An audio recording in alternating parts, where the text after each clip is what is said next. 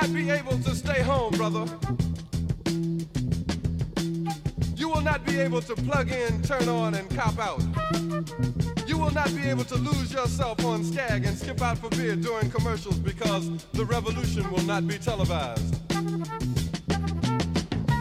The revolution will not be televised. The revolution will not be brought to you by Xerox in 4 parts without commercial interruptions.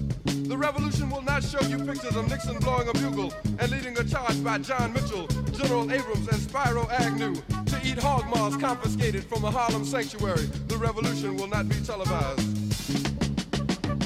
The revolution will not be brought to you by the Schaefer Award Theater and will not star Natalie Woods and Steve McQueen or Bullwinkle and Julia.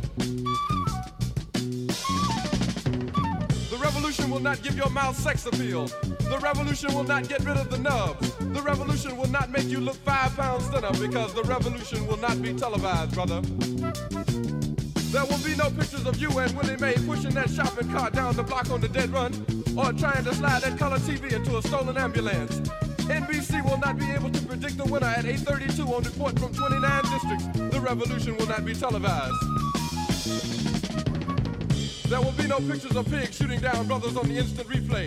There will be no pictures of pigs shooting down brothers on the instant replay. There will be no pictures of Whitney Young being run out of Harlem on a rail with a brand new process. There will be no slow motion or still lights of Roy Wilkins strolling through Watts in a red, black, and green liberation jumpsuit that he has been saving for just the proper occasion. Green Acres, Beverly Hillbillies, and Hooterville Junction will no longer be so damn relevant, and women will not care if Dick finally got down with Jane on Search for Tomorrow, because black people will be in the street looking for a brighter day. The revolution will not be televised.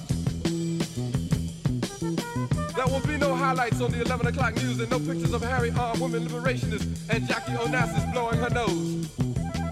The theme song will not be written by Jim Webb or Francis Scott Keys, nor sung by Glenn Campbell, Tom Jones, Johnny Cash, Engelbert Humperdinck, or The Rare Earth. The revolution will not be televised. The revolution will not be right back after a message about a white tornado, white lightning, or white people. You will not have to worry about a dove in your bedroom, the tiger in your tank, or the giant in your toilet bowl. The revolution will not go better with Coke. The revolution will not fight germs that may cause bad breath. The revolution will put you in the driver's seat. The revolution will not be televised, will not be televised, will not be televised, will not be televised. The revolution will be no rerun, brothers. The revolution will be live.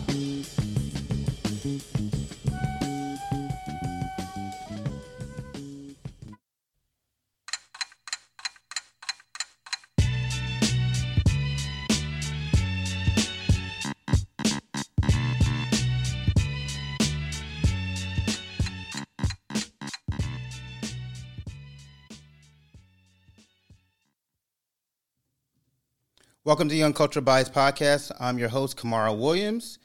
Now, on the show, we say culture is a matter of perspective, opinion. After all, culture is just another way to say discovered. We are uncultured, we are biased, and we are black.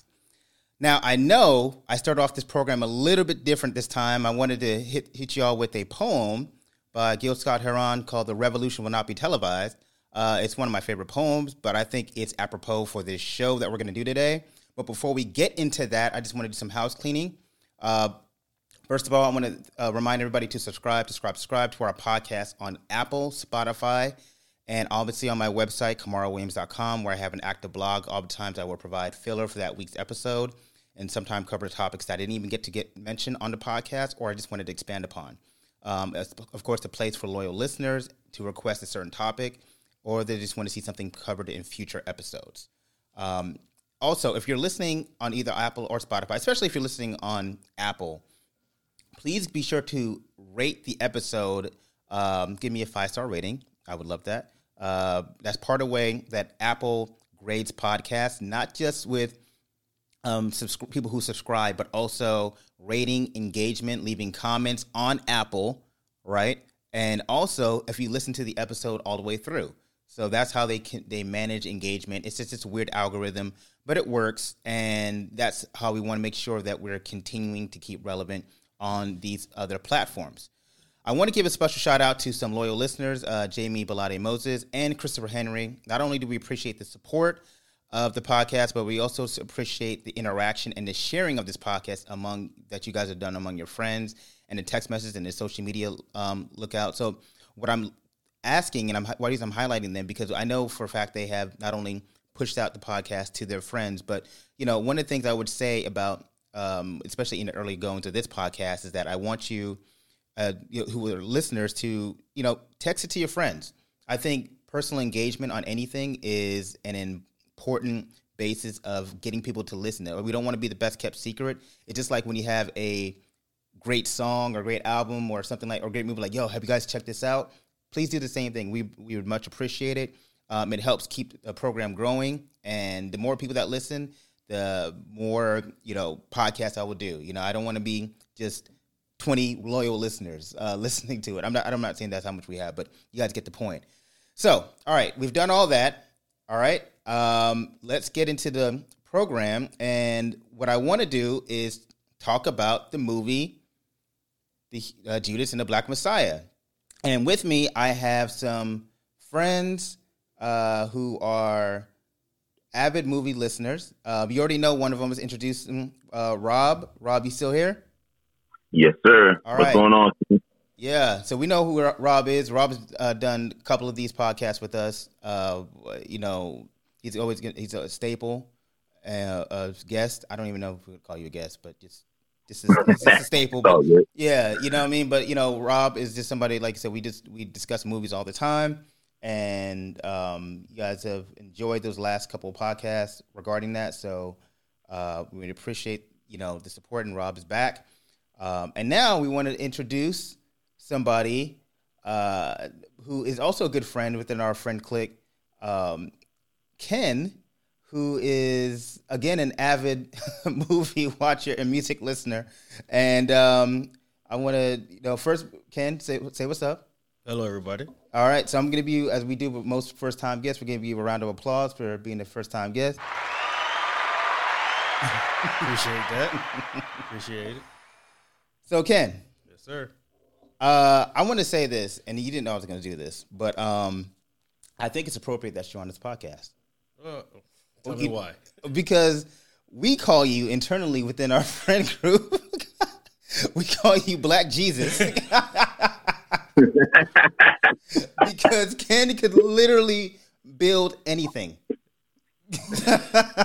Like a carpenter. That's what Carpenter man. Carpenter man. And then you got right now you're rocking a beard. Yeah, yeah. So you look I enjoy playing with wood every now and then. Yeah.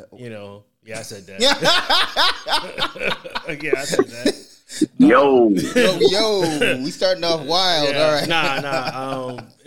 Just building stuff as a hobby. I just enjoy creating and building stuff on my spare time when I have time. Yeah. But I enjoy doing that. And you're also in education. So I mean, you kind of.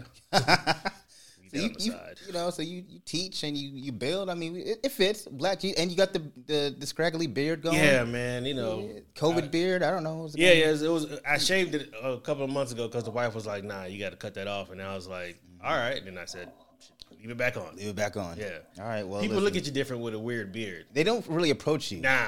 You're kind of unapproachable. They just look at you like, yeah, you don't look right. So yeah, just slide to the left. Slide to the left. They won't rock with you. That's kind of. like.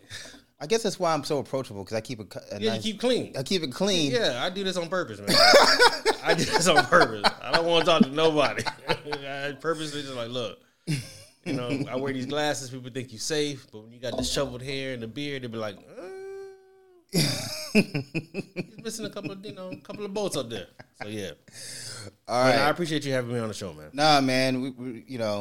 When I started this podcast, you're always one of the people. First of all, we talk a lot. Yes, we do. And so we were like, this shit should be on wax. Yeah. I'm not going to say anything behind the scene, no hidden secrets, nothing. But I'm looking at you. You know what I am on this show. Yes. Okay. Yes. All right. Yes. Our conversations are live.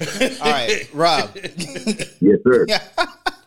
All right. So listen, here's what we're going to do. I want to start off talking about this movie, Judas and the Black Messiah. What I'm going to do is I'm going to rotate it, and I'm going to let you shoot it off first, and you just give me your thoughts. All right? All right. All right. Go ahead. Tell me what your thoughts. All right. So, Judas and the Black Messiah. So, when did we first see the preview for this movie? Like in the height of the pandemic back in September, October? Maybe even earlier than that? I don't even know. No, I think it was earlier than that. I want to say maybe summertime. Yeah. It may have been. So the anticipation for this movie has been extra heightened. Yeah. You know, just like, oh, I can't wait. So, you know, growing up, I've heard of the story of Fred Hampton and the unfortunate, you know, assassination of Fred Hampton, but what he meant for the culture as well. So knowing that, I was very highly anticipating this movie and even like reminded myself with a couple of documentaries I found on YouTube and I was like, yeah, I forgot he did that and everything. So Friday comes and I watch the movie and I have to say, this isn't the most popular opinion, but I was underwhelmed. Yeah. I was a little underwhelmed. And I've been racking my brain trying to figure out what was it about it. And it's not, first of all, it's not a bad movie. I don't want people to think, because I don't think it's the greatest movie or I thought it was great, that I thought it was bad. No, there's a lot of in between there. Yeah. And that's kind of where I am. We could break that down because I'm where you're at, but keep going. Keep rocking. Yeah. So over the course of this pod, you'll hear a little more about where I'm at and why I feel that way. Yeah. But I mean, it was good. It was good. It was educational for those that didn't know much about his story. But at the same time, I was underwhelmed. Okay. Ken. Same as Rob. First of all, I waited to pay for HBO Max for this movie. Y'all know I don't like spending money. I know. And I was like, you know what? Ken is opposite of me. I've never missed an opportunity to spend bread. And Ken always misses an opportunity to spend money. I'm like, nah, I'm good. But I was like, you know what? I'm going to support. I could have probably watched it free somewhere else. But I was like, you know what? Let me support. Right. I want this movie to get that pub. I wanted to blow. I want everybody to understand the story of Fred Hampton. And then, so I watched it on Saturday. Yeah. And just like you, Rob, I felt maybe I overhyped myself for this movie. Yeah. And maybe the trailer was amazing. You like, okay. And then I don't know, man. And just like you, maybe it's unpopular. Maybe I'm supposed to support. I did support it because I watched it. I paid for it. But I'm not going to go. I don't have to like every black movie, I guess. And I'm not saying I didn't like this one. I'm saying something was missing, and I don't know what it was. I have an idea why it's missing, but yeah. And so I watched the whole thing. And here's the thing. I watched it, and luckily I watched it by myself. Yeah. No interruptions. I even put the subtitle on, so I didn't miss anything. Yeah. And I was able to, like in the movie theater, it would have been too big, you would have missed some things. Yeah. And at home, I was able to rewind, get a better understanding or something. So I critiqued the movie. Yeah. Because, like you said, I already knew Fred Hampton. Majority of us should know the story. Right. A lot of us don't. A lot of us don't. Right. So I think for people that know the story and that understand what society is really about and how they treat us, I just felt like something was missing. And it's a good movie. Mm-hmm. I'm not going to put it Shaka King. Yeah. The direction was good. I think the direction was good, the way he directed the movie. But like I said, man, I just felt like something was missing. I don't know what it is. Yeah. Okay. And real quick, before you go, Cam, okay. I want to throw a disclaimer out there, but I think it's really important. Mm-hmm. For anyone that has not watched this movie, do not take our reviews and then don't watch the movie. Right. They need to watch. Form your own review. Right. Yeah. I always encourage, because Ken made a great point. It's still an important movie to watch and support, first and foremost. Right. first and foremost, this movie, if you haven't seen it, go see it, support it. HBO Max, go to your local theater. If you feel safe enough to go to your local theater, support the movie because it needs to be you can go to a movie theater. Let's just keep it real, but I'm not going to go there. Yeah. I mean, you're right. You know, if you go into Target, you can go to a movie theater. And side note, Yeah. Florida is Florida is wide open. Florida is busted open, challenge open. Yeah. We open out here, so everybody looking at us crazy. Man. Yeah. Moving off of that. If the Super Bowl didn't show you that Florida was open, shit. Yeah. I don't know what's going to tell you that, man. Exactly. So no excuses. Yeah. No excuses. So I hate it when people say, "Oh, I heard a review or I read a review on Facebook, so I decided not to see it." Like, no, that's just being closed-minded. Don't be a follower. Yeah. Hey, this movie still needs to be supported because this movie is still for the culture. So just disclaimer, regardless of what we say of our opinion, go form your own opinion. And just like what you just said, Rob, I've noticed some varying views on the movie from the different races. Yeah. We'll get into that. Yeah. I've noticed, and just like us, maybe we are a little harsher. Well, you know, I'm gonna rock with it. I can tell.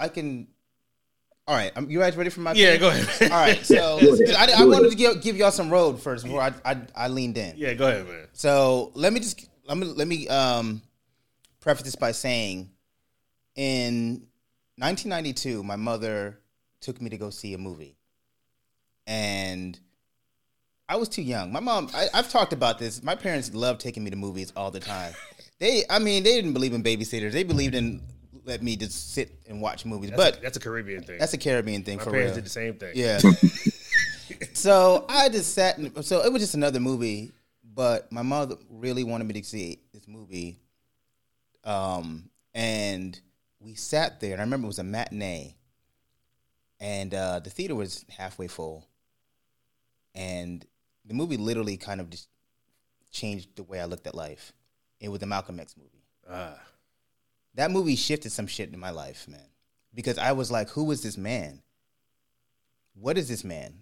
You know, like what is he like? I was blown away. The movie was so crazy to me that to the point I walked out like, yo, am I Muslim? Should I be Muslim? like I thought about like, should I consider this thing? That's how impactful the movie was. It fucked my brain up. Yeah. It fucked my brain up. Like I was blown away. And it's still, to me, it's considered one of the top 10 films of all time. Not black movies. I'm talking about films. No. It might even be top 5 dead or alive. You know what I mean? Like, I can see that. Like, I mean, it's just, to me, it's just phenomenal. And for the movie was so incredible. The movie was so incredible that critics didn't know what the fuck to do with it. They couldn't even rate the movie properly. Yeah. And it didn't receive an Oscar. It didn't receive nothing. That's because it fucked up people's minds about what Malcolm X was. Yeah. It was an opus, magnum opus of Spike Lee. It's still considered Spike Lee's greatest. That's the reason why he won an Oscar 2 years ago, because people look back watching that film, they're like, we should have given that for that one. In fact, that's why Denzel won it for Training Day, because they look back and like, we should have given him an Oscar for Malcolm X. That movie was. They should have gave him for glory for that one tear. Yeah, they gave him glory. They gave him They gave him glory. But I'm saying that is where the movie was such an incredible, indelible piece of art that to the fact where it's actually listed under the Library of Congress as a modern piece of art. Oh, that I didn't know. Yes, that's how incredible that movie is. 3.5 hours of but it doesn't seem that long. It doesn't seem, because I guarantee you watch it today, you can watch it from opening minute to the end. I'm going to get to why I'm comparing these movies, because Malcolm X in that movie, they humanized him to such a point. You saw the characterization of a man. They didn't lionize him, they humanized him, and they showed him in his entire being, even to the point to where it still wasn't enough, because I remember I still wanted to read the autobiography of Malcolm X, and I still did. because the movie it had such an effect that I was like, I wanted to learn more about this person. Who is this man? You know? Yeah. So I say all that to say that I went into, again, pre-pandemic. I saw the previews of this movie of Judas and the Black Messiah, and I was like, oh shit. I think they ran it through the Super Bowl ad. I remember it was earlier. It was early. It was like, we were like, because it was supposed to come out in July. And we were like, yo. We were like, yo, this is going to be a hot summer. This is going to be a hot summer, boy.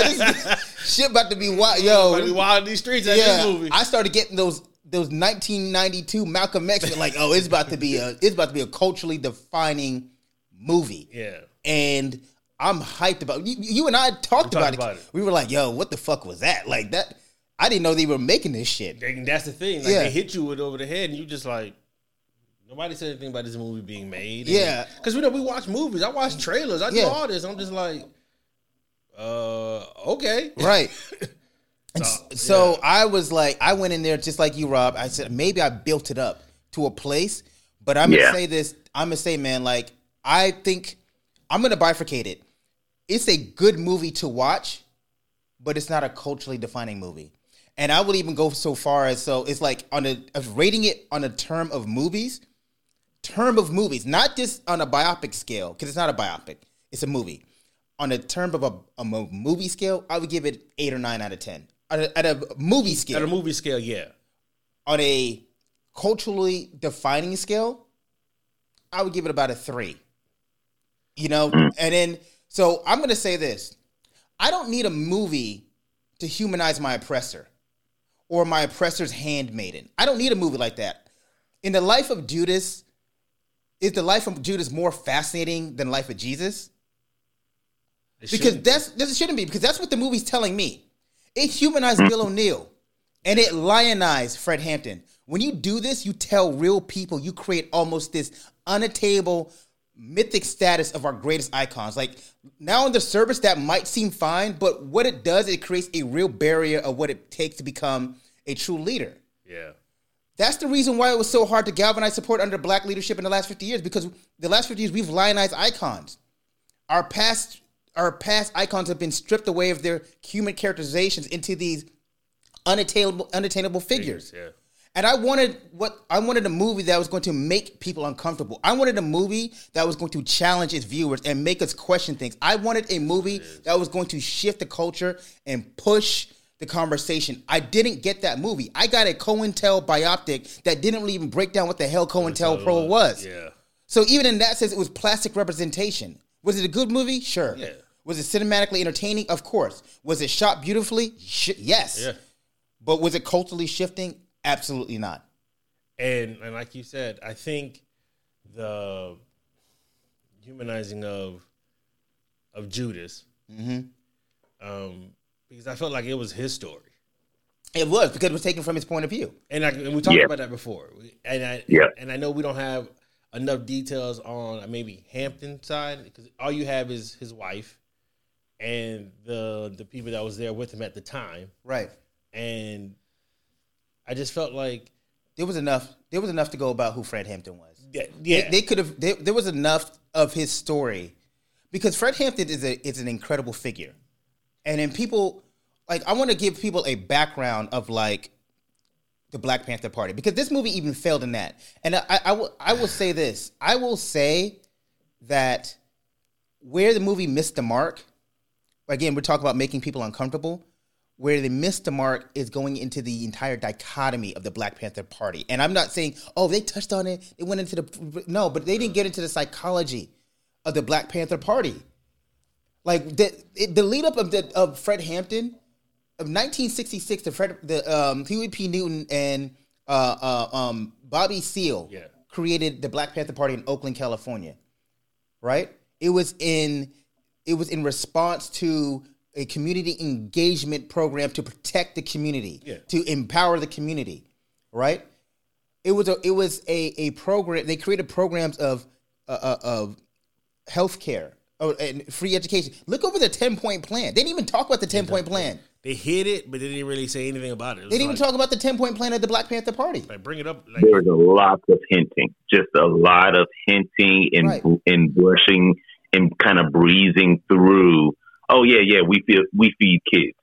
Oh yeah, we give money to families that need it in the community. Oh yeah, it was a lot of just kind of hey, real quick breeze through. All right, let's get back to this story about Judas. Right, and I felt like they felt like we knew about the Black Panther Party, and not maybe they felt like we didn't have to touch on that because everybody should know, but everybody don't know. Everybody don't know. People don't know. No, they don't know about the Black Panther. They know certain images, but they don't know the entire. And this was an opportunity to hit on that. Let me tell you, like you noticed in the movie, they talked about comrades, and they talked about different social. They talked about the way they conducted themselves. Why did they call themselves minister? Why was the Black Panther Party conducting itself like a communist, quote unquote, organization? They don't even talk about that. And this is where I'm talking about breaking and making people uncomfortable. I felt like this movie could have really had a shifting, changing, uncomfortable conversation about socialism and capitalism. It could have really had that conversation to where people might have walked out like, fuck, like, am I socialist? Yeah, like, what the fuck is socialism? Yeah, being a capitalist is maybe kind of trash. Right, like they don't even, like, it was, I wanted something like that. And I'm not advocating for but the fact of the matter is 90% of the country is ignorant. I would say, I'm being a little crazy with it. Maybe 60% of the country is ignorant to what socialism is. Because I always tell people, socialism, you live socialism every fucking day of your life. If police are coming to your house, that's socialism.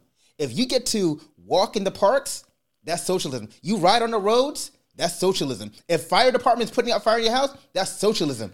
Every single thing in your world is comparatively to the singular focus of how they want to, characterize socialism is socialism. They feel like socialism is taking away from their democracy, and they don't understand those are two different things. Right, but here's the thing, and 1,000%.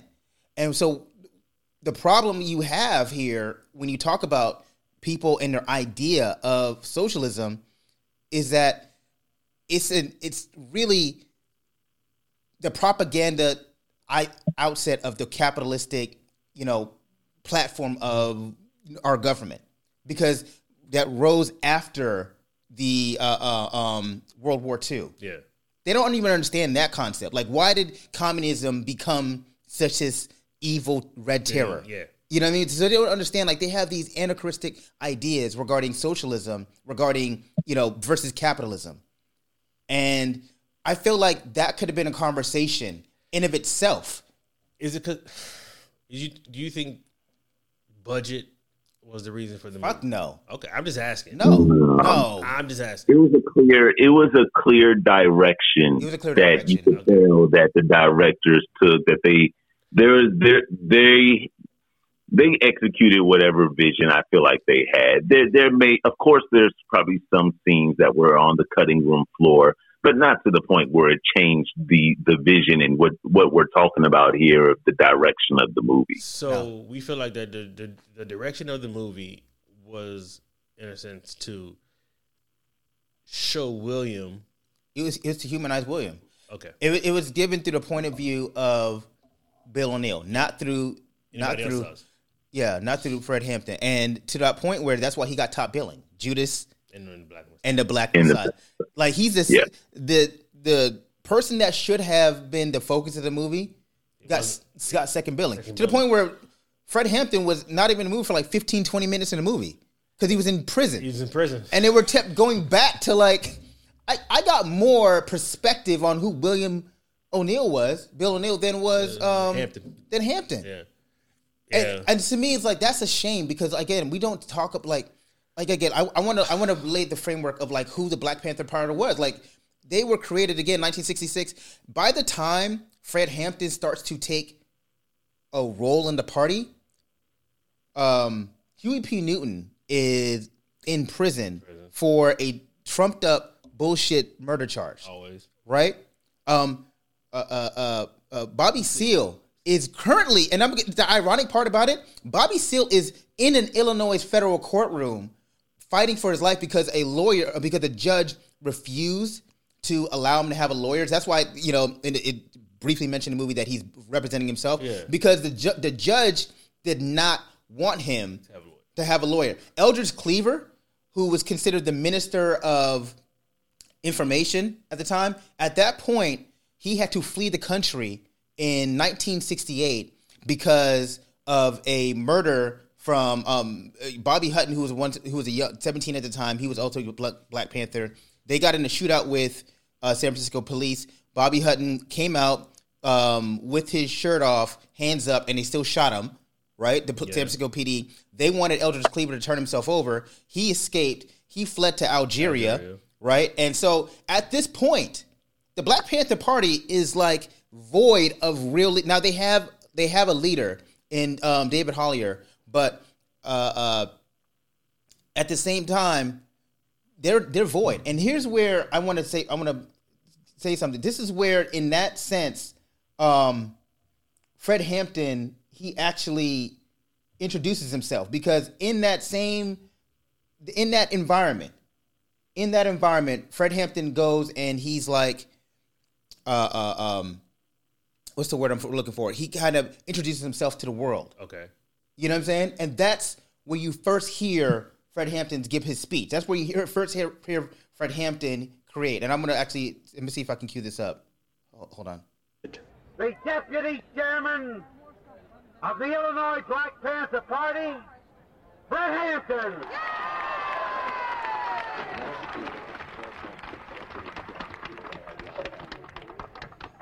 I just want to tell you that the chairman of the Black Panther Party is going to be ungagged, and they're going to have to take those chains off him. Bobby Seale is going through all types of physical and mental torture. But that's all right, because we said even before this happened, and we're going to say it after this, and after I'm locked up, and after everybody's locked up, that you can jail revolutionaries, but you can't jail a revolution. Right. You might run a liberator like Aaron Cleave out the country, but you can't run liberation out the country. You might murder a freedom fighter like Bobby Hutton, but you can't murder freedom fighting. Whatever. So that was outside of the Illinois federal courthouse. It was the first time. It was the first time people were like nationally were introduced to who is this 20-year-old who is the deputy chairman. Like, why did they call him? First of all, you notice they call him the chairman. Yeah. But the reason he was a quote unquote, he was the deputy chairman, but they called him the chairman because he was almost like the leader now, because everybody else was gone. Yeah, nobody else to cover. So he was there. And who was this kid? Because at 16 years old, he joined the NAACP, which is important. You know why this is important, though? Yeah. Because at 16, he joined the NAACP. At 17, he was leading the youth organization of the NAACP. He actually created a network among churches in Black Chicago churches and Illinois churches that helped him create a relationship. So by the time he joins the Black Panther Party at 18, he already has all this. He has all these connections. So that's why Fred Hampton. And on top of that, when he was a student, he was part of the Student Nonviolent Coordinating Committee, right? The SNCC. Mm-hmm. So that also, and for those that don't know, the SNCC main function was, students committing to the civil rights movement and bringing people together and bonding it. And so it really kind of gave you a sense of, one, his ability to unite and bring individuals together. And so I would have liked to see more of his earlier years, those high school years. And I would really like to see that in the beginning. Right. I think that's what was missing. I think we came into the movie with him already being, I guess, who he was, or maybe becoming the next great leader, for lack of a better term. Mm-hmm. But we didn't see the buildup of him getting there. Right. We spent so much time, and what I want to get to on your last point, real quick. No, rock. This movie reminds me of, like, we're glorifying the snitch. Like, I listen to a lot of rap music. I listen to a lot of music. Am I calling William O'Neal 6'9"? Maybe. You know, just a little bit. A little bit. You know what I'm saying? The profile hit. Maybe. Yeah. I ain't gonna say my man's whole name, but you know what I'm talking about. Right. Like when that guy was going through his thing, everybody was like, "Yeah, I would do the same thing." Blah blah blah blah blah. I know it's cover me first, and this movie makes me feel like we're glorifying the snitch. We are glorifying the snitch because it gave him the story. You know, it's wild. It like literally gave him the story, and even though in the last scene to where William O'Neal is, and I have that, I can cue that up, but even in that scene where they give him the last conversation, and then they talk about how he died. But one of the things I thought was crazy about it, like they mentioned the Emmett Till thing, but the fact that he lived across the street, I'm talking about Fred Hampton, he lived across the street from Emmett Till. His mom babysitted. He was 7 years old. 7 years old when that happened. Imagine something that traumatizing happening, and you're 7. My daughter is 7. I can imagine living like the kid across the street getting brutally murdered, and my daughter that would have an indelible effect. So you think at 7 years old, it shifted things in his life, Yeah. right? At 7 and at 16, he joins the NAACP. At 18, 17, he's leading a chapter organization. At 18, he joins the Black Panther Party. At 19, he becomes deputy chairman. At 20, he's now giving speeches in front of a courthouse, and they're calling him the chairman. I think the movie should have been more Malcolm X's from the beginning, Yes. to now, Yeah. instead of William O'Neal's story. This is what it is. Yeah. This And I think that it reminds you of in that era how quickly those kids, because that's what they were. They were 21, 22 years old. They were kids. They were 17, 18, 19, 20. Yeah. out here trying to make How changes. quickly they had to grow up. They had to grow up so fast in that era. Yeah. Like compared to nowadays, we still give 21-year-olds passes for doing dumb shit. Yeah, Right. we always We say, still do. he's young, he's 20, he'll figure it out. And then maybe at some point we got to stop doing that. We got to stop doing that because at 19, 20, we had people creating organizations that changed the entire landscape of America. Like, Robert, we're part of an organization, fraternity, and these people created an organization in 1906, and they were 18, 19 years old. Yep. And so, like, that's the thing where we're at. Like, I wanted to film, like, your son right now, no, wait, he's 11? No, he's 9. 9. How old is your son, Rob? 10. Ryan's 10. Okay, Ryan's 10. Okay, that's what I figured. Okay, so you have a 10 and 9-year-old. I wanted to film to where it has the way Malcolm X had an effect on me. I wanted to film for this generation's culture. Like, it shifted things in their brain. Yeah, this ain't it. And this ain't it. This ain't it. Like, to the point when they get to 17, 18, 19 years old, they're like thinking like, yo, I got to change the way I'm operating. Like, I got to shift the way I'm viewing life. And this was that opportunity. This is the conversation. And this is that moment. And my best friend, Jamie Coleman, she says, oh, well, she feels the same way I feel in certain ways with the film. And she said, well, Kamara, maybe the opportunity will come in a later film. We don't get much opportunity when it comes to archive icons. We don't get. This might be the one and only film that we get about A real, big budget film. big budget film on Fred Hampton, or maybe anybody else in the next 10 years. Listen, Muhammad Ali, there's been scores of films, biographies about Muhammad Ali, right? When Will Smith did Muhammad Ali movie, did that shift the culture? Not really. No, it didn't. It's a good movie. Nobody. It was entertaining. It was entertaining, but nobody was talking about the movie 5 years later. Yeah. Nobody was like, yo, like, you know what I mean? It felt like the same empty calorie movie that I was watching. Because I remember going in to watch Muhammad Ali, I thought it was going to be in that Malcolm X type movie. And it didn't shift the culture of Malcolm. It didn't do anything.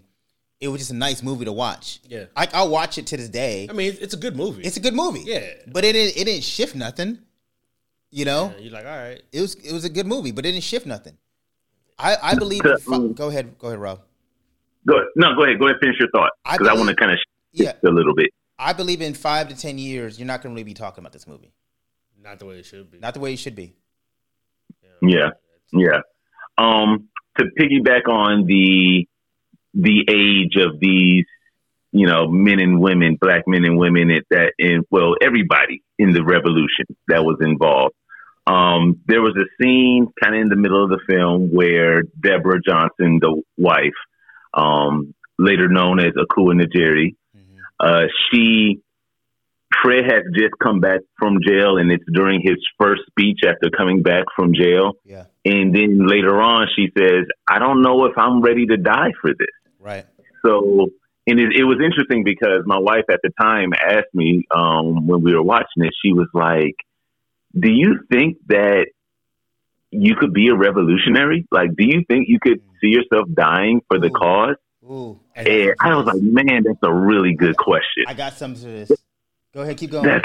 That's a great question. And in us talking about the age, so then I had to try to put myself into 21-year-old Rob. Like, with 21-year-old, as when we're younger, we're a little more wild and impenetrable, and we feel like, hey, I can take on the world. So I wanted to ask you guys, like, could you be a revolutionary? I'm gonna let Cam play the drop, but I got two things on that, on the revolutionary age thing, real quick. But go ahead. All right. In this country, a black man only have like 5 years we can exhibit maximum strength. And that's right now, while you a teenager, while you still strong, while you still want to lift weights, while you still want to shoot back. Because once you turn 30, it's like they take the heart and soul out of a man, out of a black man in this country. And you don't want to fight no more. And if you don't believe me, you can look around. You don't see no loudmouth 30-year-old motherfuckers. Yo. First of all, we didn't plan that shit. First of all, we didn't plan that shit. That's exactly what I was going to talk about. Was what wow. Mike said. Rob, we did not. Did we plan this shit, Rob? I had no idea you were going to play that clip. I had no idea. When you talked about the age, when your wife asked you that question, all right, and excuse my heightness, but when you right, Kim was hyped. He was like, "Yo, we had a moment." Kim was like, "I did not know you were going to play that shit." Yeah, because Pac would do that to you. And he's right. Your maximum age is between 18 to 25. Yeah. As a young black man. Yeah. To be loud, to be aggressive, to get your point across. Because what tends to happen is after 25, and the way the system tells you, you got to go to college. Mm-hmm. You got to get a degree. Mm-hmm. You got to go work. You got to go provide for your family if you have a family. Right. And once you have that first kid, it's self-preservation, man. It's wild to say it that way, but it's self-preservation. After you had that first kid, you like, I got to be around. Yeah. I got to take care of this kid. I got to take care of my family. I gotta, a real man, whatever a real man is. Don't fuck around and have a kid and get married. And then they tell you, hey, man, you gotta provide. Yeah. You know what I'm saying? Yeah, you want to be out here in these streets doing your thing, but you got these mouths you got to feed. We got these bills we got to pay. Yeah. And once that starts to hit you, once life hits you, you tend to calm down just a little bit because you know what? And as a man, if you have a daughter, that's even worse because you're like, yo, I don't want her. Me not being you, come on. We seen what happens when dads ain't around sometimes. I don't want to hit the stereotypical idea when fathers aren't around for their young daughters, but we see what tends to happen sometimes. And when you have a daughter, which my first kid was a girl, I was like, whoa, yeah, I gotta provide. I gotta make sure she has all the things she needs. So your fire doesn't really go away. It just goes in a different direction because you got a family. And like Pac said, after 30. Man, listen, your knees start to hurt a little bit. The knees hurt from the burden of life. You know what I'm saying? Yeah. You wake up out the bed, that back hurt a little bit. Yeah. You know what I'm saying? So that fire it dissipates. It dissipates because you gotta put that fire for your family. Yeah. And as much as the revolution is important, as much as the, getting out there in these streets are important, you like, man, if I go out here and I die, yeah, it's cool. I become a martyr, quote unquote, whatever. But what about my kids and my wife? Right. And like Pac said, 18 to 25 is when you got it. After that, you got to figure something else out. You know what I'm saying? And they beat that out of you. They do. Society beats it out of you. Society beats it out of you because it's hard to be a revolutionary and a provider. Yeah. Because you think the thing about that is, and why the Black Panther story is so interesting, is that at the time when the Black Panther Party was created, a lot of them were living in abject poverty. Like, it would be 10 to 15 people living in a 3-bedroom apartment, and they would call them, quote unquote, Panther pads, right? And to the reason why, there are two reasons. Number one, they had to leave their families. Like, there are people who had kids and wives, they had to leave their families because cops were harassing their families.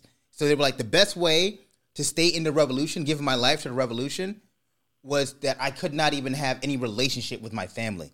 I had to separate myself. So they created a family unit within the revolution because that's all they had. So when you saw scenes of them in the movie all sleeping in the same apartment, that's what it really was. Like, they had to live the quote unquote Panther pads. Number two, it was quote unquote a anti-capitalistic organization. They only made money by selling the piece of paper called the Panther News for 25 cents a copy.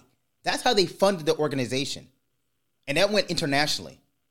And so, it's that sacrifice that you have to make as a human being in order to be part of revolution. And so you cannot have a revolution without sacrifice. Right. That's it. Like, you need a leader, right? And I have all these weird thoughts, but you need a leader that's, as crazy as it sounds, that's willing to die. No. For the cause. That's willing to give up everything for the cause. And the leader ain't in it for money. He's not in it for fame. He or she.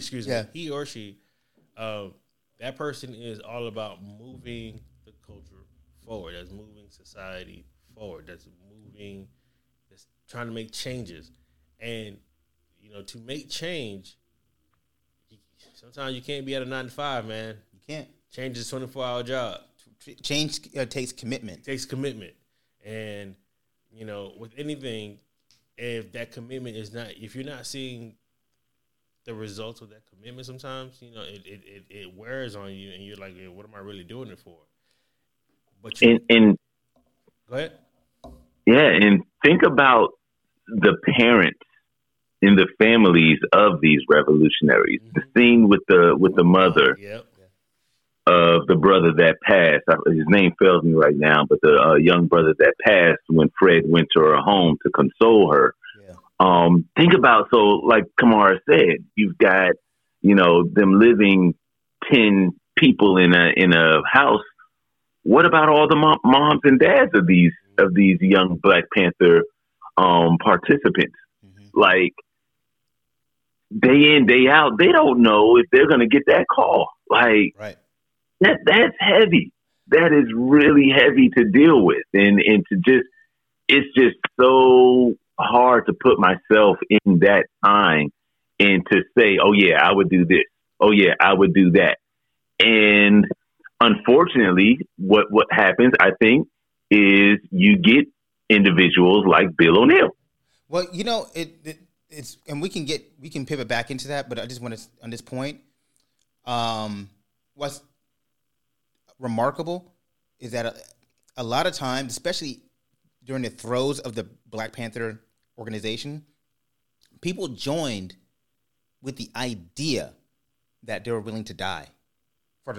Because once it got into this thing, it got into this idea of the Black Panther Party became the most, and we get into this, they were considered public enemy number one. Edgar Hoover said they are and I'm using my words here very specifically here, they are a threat to the American democracy. He said in 1968, you know what is happening in 1968? He said they are the greatest threat to American democracy. What's happening in 1968? America is legit in a fucking war with Vietnam. And he says an organization, a domestic organization, is the highest threat to the American ideal. So he created COINTELPRO, and we can get into just a smidgen of what that is. But he created COINTELPRO to destroy the black organization and to essentially destroy black people. Like one of the memos in that COINTELPRO, and I know they touched on it. First of all, COINTELPRO was a counterintelligence program, and it was aimed directly at black nationalist hate groups, as Edgar Hoover saw them. In reality, it was designed to eliminate equality. And I'll tell you why that was important. But the purpose was to expose, disrupt, misdirect, or neutralize an organization. And the neutralization could have been either converting someone into an FBI informant, as they did with Bill O'Neill, or putting someone in jail, or just literally killing them. Literally killing them. And this was actually a weekly obsession, to the point he said Hoover sent out memos every week asking departments across the country, what are we doing about black-led organizations? Yep. 245 of the 290 COINTELPRO actions involved the Black Panther Party. That's how highly specific the COINTELPRO was designed for. And why I say it was designed to eliminate equality, because what you realize, it wasn't the Black Panther Party was a black nationalist organization. Those were popping up all across the country. Yeah. What happened was, what made them scary was that they propped up the idea of economic equality. Mm-hmm. That's what made it fascinating, and that's what made it dangerous. It propped up the idea of economic equality. It wasn't, the Black Panther Party wasn't a organization that you had to join because you were part of a black church, right? And it was a civil rights organization because it was centered around a black church. It wasn't an organization because you had to become a Muslim. It was an organization that believed in pride and equality and fairness. That was the idea behind the Black Panther Party. And Fred Hampton's ability to bring in the young lords and the young patriots and other groups that they didn't even mention in the movie. There was the American Indian Movement is another group that he brought in that they didn't even touch on. Right. It was, and I think I'll give some props here to the movie. One thing, albeit very brief, right, they did show the impact that Fred had on people. The way that he was able to give people the bigger picture. Yeah. Right. I think that's very important about his legacy, is where, majority of us just see what's in front of us. Fred had this ability for him to say, hey, wait a minute, but let's look at the bigger picture here. That scene with the American Patriots was crucial. Right. In showing he could walk into a group that had a Confederate flag hanging above them. Right. And his words in his speech was able to make them even reevaluate what their thought process. Right. And I thought that was very crucial. Yeah, I thought that was very crucial in the movie. I give, albeit brief, I give him props for showing that. Let me go ahead, Ken. No, go ahead. Say he was, like you said, it showed that he was able. He showed them that we're all in the same fight economically. Yeah. Yep. We're all being treated unfairly by the same people. Right. Okay. Albeit I'm black, you're white, you're Hispanic, you're Native American, you're this, you're that. But we're all still poor in this circle. Yeah. And they're keeping us poor. And they're keeping it, and they're making it focus on fighting amongst ourselves than fighting what is this idea of, democracy. Hold on, and let's see what I have the right scene here. Or no, hold on. Ass have divided themselves. They say, I'm black, and I hate white people. I'm white, and I hate black people. I'm Latin American, and I hate hillbillies. I'm hillbilly, I hate Indians. So we fighting amongst each other. Fred Hampton here in Chicago is the main voice for racial unity. Black Panther Party stood up and said that we don't care what anybody says. We don't think you fight fire with fire best. We think you fight fire with water best. We're going to fight racism, not with racism, but we're going to fight with solidarity. We worked with organizations such as... So, that was one scene, and I want to play something else here that it was important. We say white power to white people. White power. Brown power to brown people. Brown. Yellow power to yellow people. Yellow. Black power to black people. Black power. We say Panther power to the Vanguard Party. A lot of... Those two things, it shows you that this is where it made him so dangerous. And you talk about the rise of the Black Messiah. Because what they realized in the civil rights movement, it was a Southern-based movement that circled around civil rights, and especially in the Southern portion. What made MLK dangerous when they killed him is when he took his civil rights platform and took it out of the South and started focusing on economic change. And that's what made him dangerous, right? Messing with the money. And so when Black Panther Party started in 1966, they weren't getting no funk.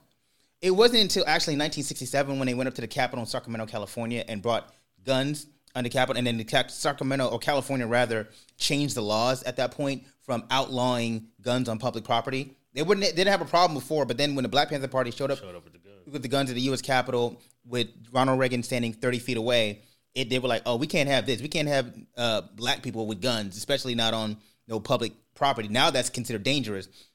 But really when it started getting into the view of Edgar Hoover was when they started showing his messaging was going, or not his, but the Black Panther Party's messaging was crossing racial lines. There's a great documentary that said that once you started, they were like, oh, okay, we didn't care about the Black Panther Party calling us pigs. We didn't care about that. He said, well, once it started getting into white college campuses, and you started seeing white young liberals joining the Black Panther Party or talking about free Huey Newton or, fuck pigs or whatever like that, it was like, oh, we got a problem.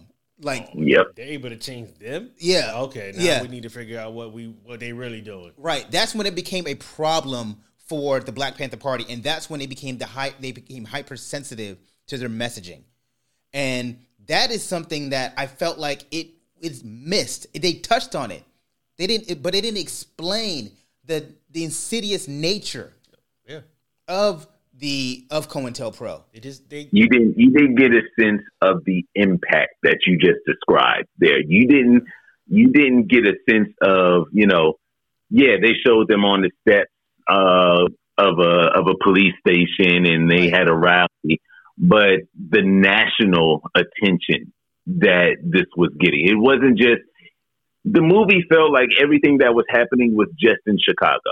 Yeah. Yeah. And nowhere else. Everything was brief. They touched in everything. They touched brief. Everything else made the movie not really connecting with me. Like everything was like brief. Like he didn't go into the Young Patriots place and be like, "Hey, join my club," and they was like, "Cool." Right. There had to be some dissension. There had to be some arguing. There had to be like there wasn't enough story in that. When it went to the I forgot the name of the Latino, the Hispanic group that were buried. The young I forgot Young the name. Lord. Yeah, Young Lords. Yeah. So they just walked up to her funeral and it was like, okay, now we're gonna join your group, your movement. Yeah, join the movement. Like I felt like they should have showed that conversation. Right. It's and the thing about it was, again, the crowns. They had a scene with the crowns. Like I thought that scene should have been a little bit more drawn. It was just like he shows up, he gives a speech, and they kind of like, and then he walks out, right? Yeah. But it's like, Fred Hampton's thought process and the Black Panthers' entire thought process was coalescing movements underneath the empowerment flag. And it was, this is why street gangs wanted to get behind the Black Panther Party. Like, what I thought was the most important aspect of Black Panther Party was that they weren't going after people because of you joined a church, or they weren't going after people because of religion. They were going after everyday, regular working class people. Regular people, and right. That's where it made them so dangerous, because everybody can join. Everybody and anybody. Everybody and anybody can join the Black Panther Party. As long as you're understanding what we're trying to do here, right? As long as you understand that this is the movement of trying to get us economically free, trying to get us, understanding that, look, this is what we're about to do, and this is it. So you can come and join and understand this is what we're doing. Right. We're not asking you to pay anything. We're not asking you to fund anything. We're not asking, like that scene when the leader of the Crown gave him that money to tell him, hey, go to Cuba. And he decided, nah, we're going to build this hospital. Right. You know what I'm saying? We're going to keep this money. I'll go to jail for 5 years. Okay, whatever. For selling some ice cream or stealing some ice cream, whatever. I'll go to jail, but take this money. Right. And let's build this free clinic that we're talking about. Right. And because all of us wouldn't have been mad if he took that money and left. No. None of us would have been mad about that. We would have understood. We would have understood that. You know what I'm saying? It's like, I can probably be more of a service if I'm somewhere else, and but he's like, nah, this money needs to go to this, and I know I'll take this 5 year, whatever, and then I'll come back and we'll do it all over again. Right. And I think that's where that again, they didn't hit on enough points. All right. But the one point I am going to hit, Deborah Johnson. Okay, I can't say her other name because I might butcher it. So Rob can fill me in on her name in a second. Yeah. Akua Najeri. Akua Najeri, right? Mm-hmm. That scene where they handcuffed her. And she's pregnant. She's pregnant. Yeah. And they shoot her husband, boyfriend, whatever you want to call him. They weren't married, but and not one tear. Right? Right. To me, that scene showed me that how important, like we all know, how important the women. Oh, yeah. The women in that movement were essential. It's crazy because, again, they touched on it and they showed, again, the importance of Black women by, ranking and how they were giving directions. But one of the fascinating parts about the Black Panther Party, again, it was ahead of its time.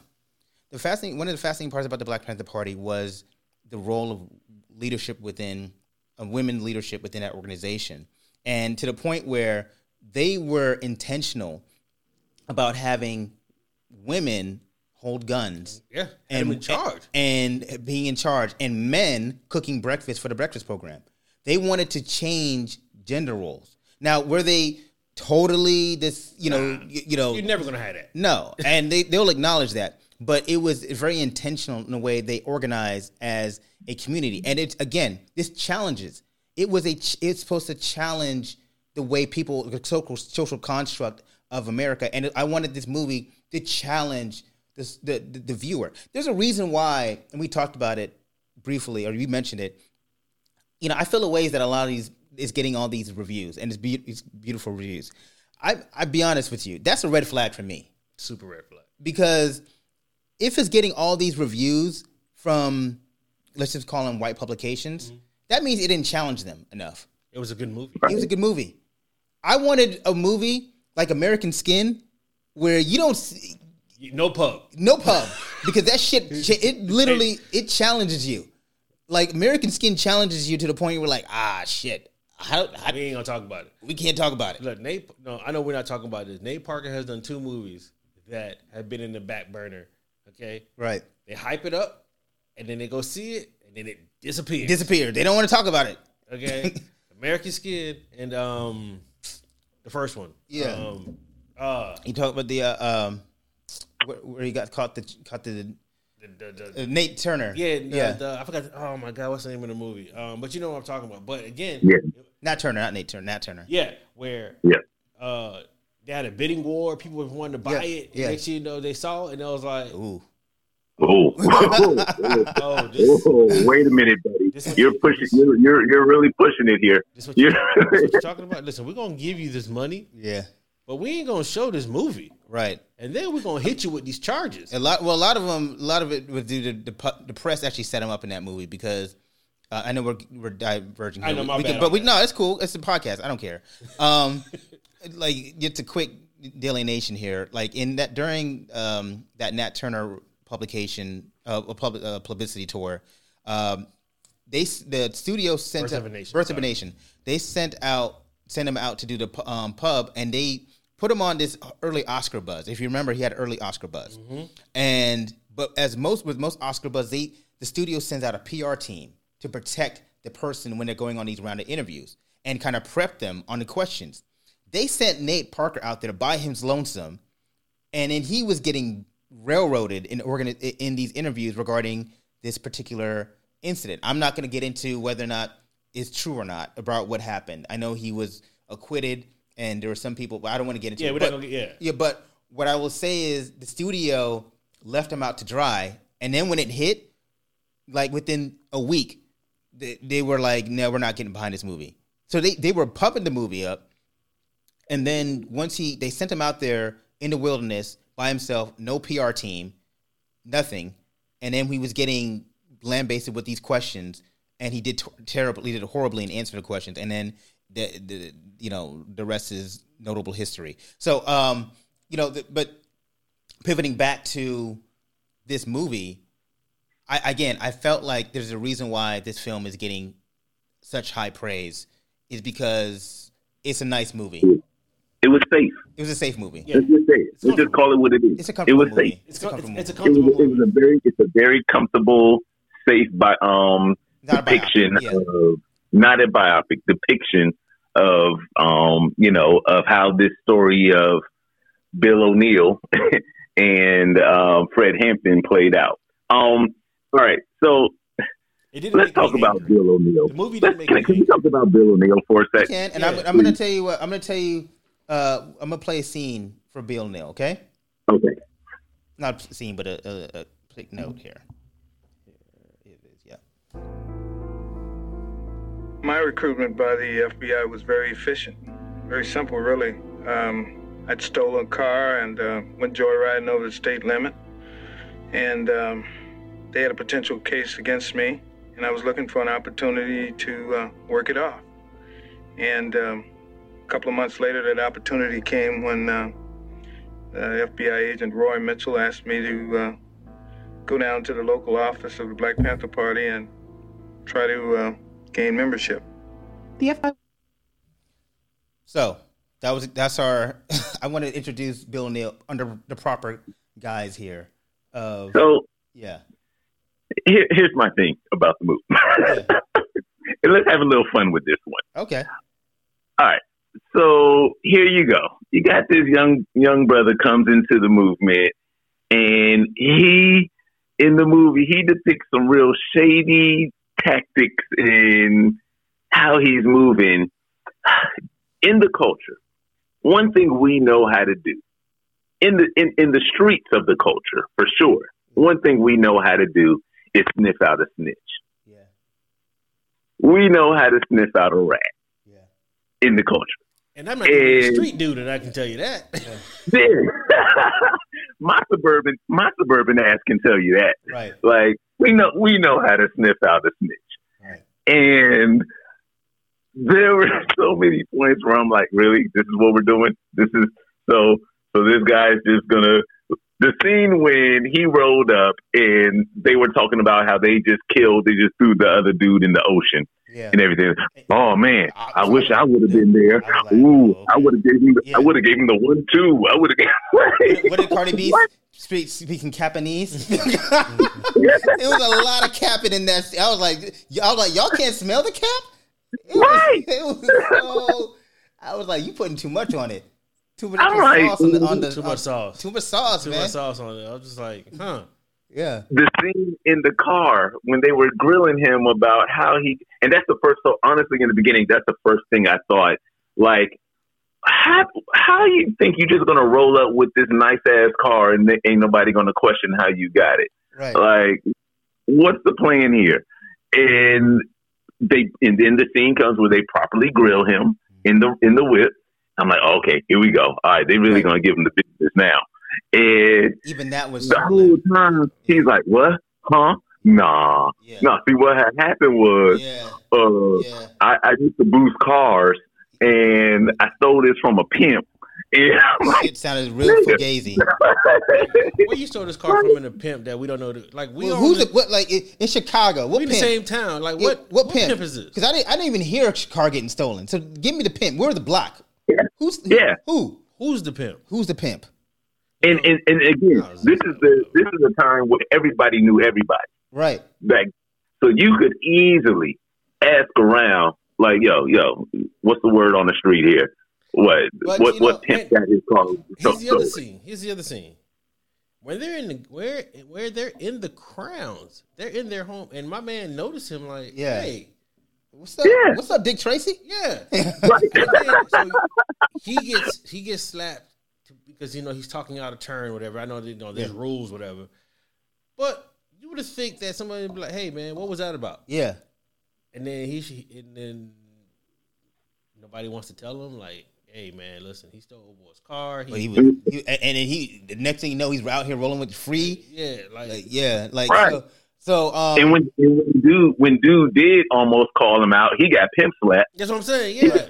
And then we just never gonna revisit that. We just not gonna understand talk about the fact that understand like there's a snitch in the party right now. Like my man was willing to talk out of line in the Crowns. Right. Like he was willing to talk out of line. Right. And he got slapped to be back in place. And then you would think as a leader, hey man, what was that about? What you doing? But but that goes to show you. Like, and I got it. I'm gonna set up the scene by saying this, but it goes to show you that there was a real blind spot within the Black Panther Party because they talk about how there was multiple. There were multiple informants, and they talked about how like that was also one of the things where they weren't vetting people in that organization. They were just letting people any and everybody because they needed bodies, man. Right. And so let me just say this. Hold up. So. Anyone that claimed they were down for the cause. Hampton was very good at running an organization. He could delegate responsibility. He could spot talent. The one thing that he failed to spot, however, was the FBI plant, who was, of course, his personal bodyguard.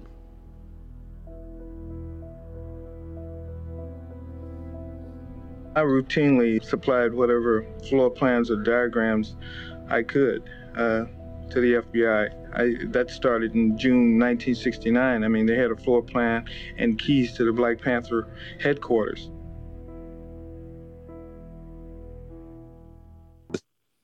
So I think that kind of gives a little aspect of like the Black Panther Party allowed people to rise very quickly within the party. And they never really did. Maybe that's probably why they didn't have background checks. Yeah.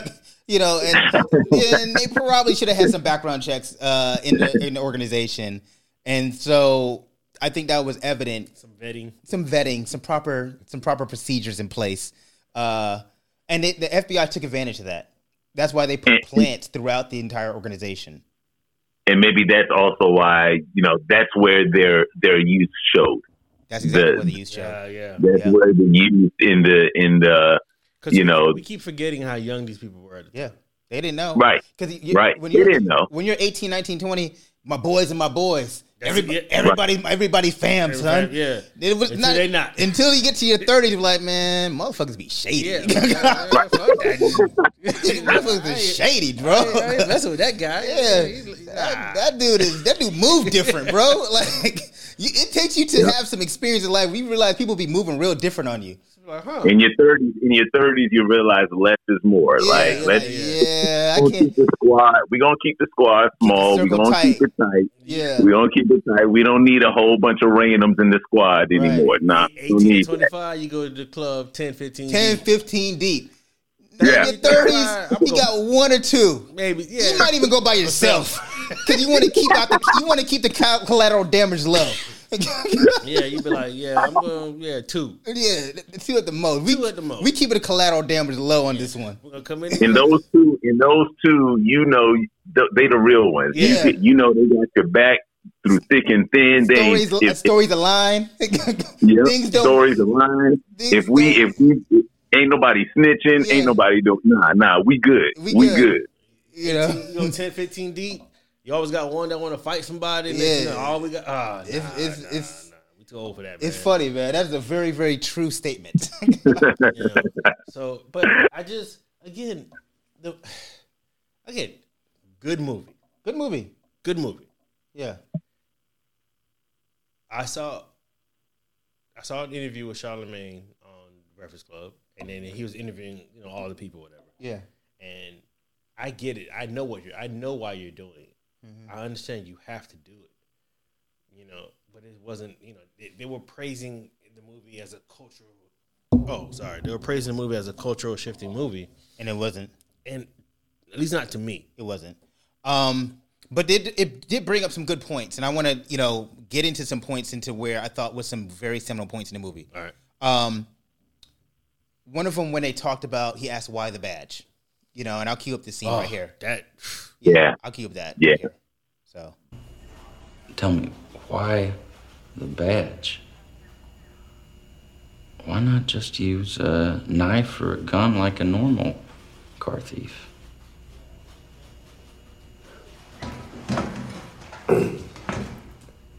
Badge is scarier than a gun. Would you mind explaining that for me? Any nigga on the streets can get a gun, man. Sir. A badge is like you got the whole damn army behind you.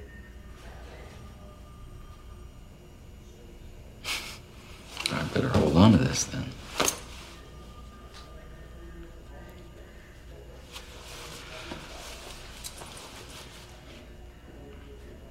Were you upset when Dr. King was murdered? What? Were you upset when Dr. King was murdered? I don't know. You can be honest. A little bit. And what about Malcolm X? I ain't never thought about all that. Just never thought about it.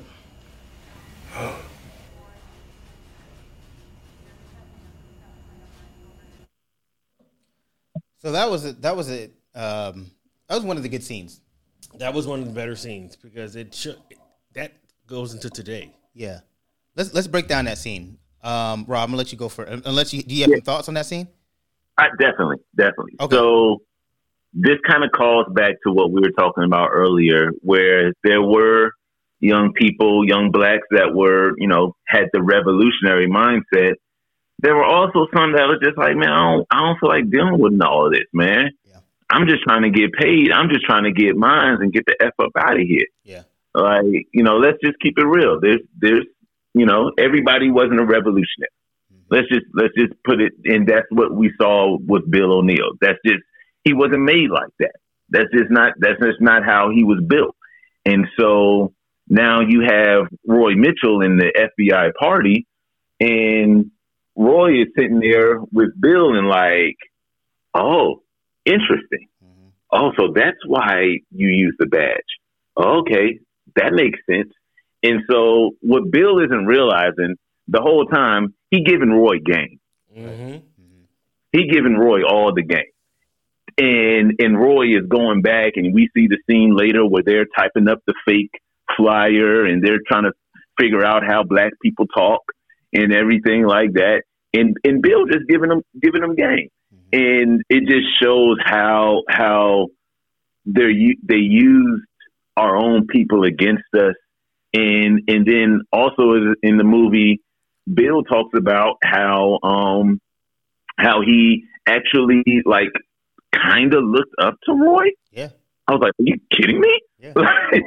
Like he actually looked at Roy as like somebody. Yeah, this white boy. I know he's a white boy and he works with the FBI, but he's looking out for me. Yeah. And I'm there for him. Yeah. And it was just like amazing to me to the point where the scenes where they would meet up at the restaurant. Did y'all peep? Wide open. Did y'all peep the like as the movie progressed? Oh yeah, he was getting saucy with it. His outfit got a little relaxed. Yeah, a little more relaxed. Yeah. He got a little more relaxed throughout, and he was like really like lost in feeling himself. He was ordering the food, he was snapping. Yeah. He was getting real comfortable with it. Who you snapping at? But so the thing is, there's a reason behind that. But keep going. Yeah. No, and I was just the relationship between those two was very interesting to me, between the informant and the FBI agent, because it did show that, hey, everybody wasn't down for the cause. Mm-hmm. Every black person back in that era wasn't down for the cause. There were some black people that would just look, hey, I'm just out for myself. I'm just doing what I got to do. Now, at the same time, throughout the movie, we saw hints of remorse from Bill O'Neill, was it remorse or was it guilt? Guilt. Was it remorse? Guilt. It was guilt. I think that's better. I think that's a better term. Yeah. Guilt. There were definitely signs of guilt, but not enough to the point where, when it was all said and done, all he cared about was himself and just doing what he had to do. Right. Yeah, like that scene when I had his name pulled up, but the young man, when his friend died in the hospital and he was trying to he just wanted to get some answers, and he went to the guy that worked at the hospital, like trailer or whatever, and he was like, yo, I just need some answers. The guy was like, yo, I can't help you, dog. I got to go to work tomorrow. Yeah. Like, I just want to get paid, and you know how these people do. So, and then he calls the police on him. So, I'm gonna give some statements on why I thought that scene was important, but I wanted, to your point, Rob, to talk about a relationship. I'm gonna drop this one. I had an FBI agent. I investigated the Schwerner Cheney Goodman murders down in Mississippi in '64. You familiar? Well, a couple kids trying to register Negroes to vote. That's all they were doing. They got arrested on bogus speeding charges by the sheriff's deputy, who hand-delivered them to the Klan. They shot him, of course. Cut off Cheney's penis. This, what you and I are doing, is the other side of that coin.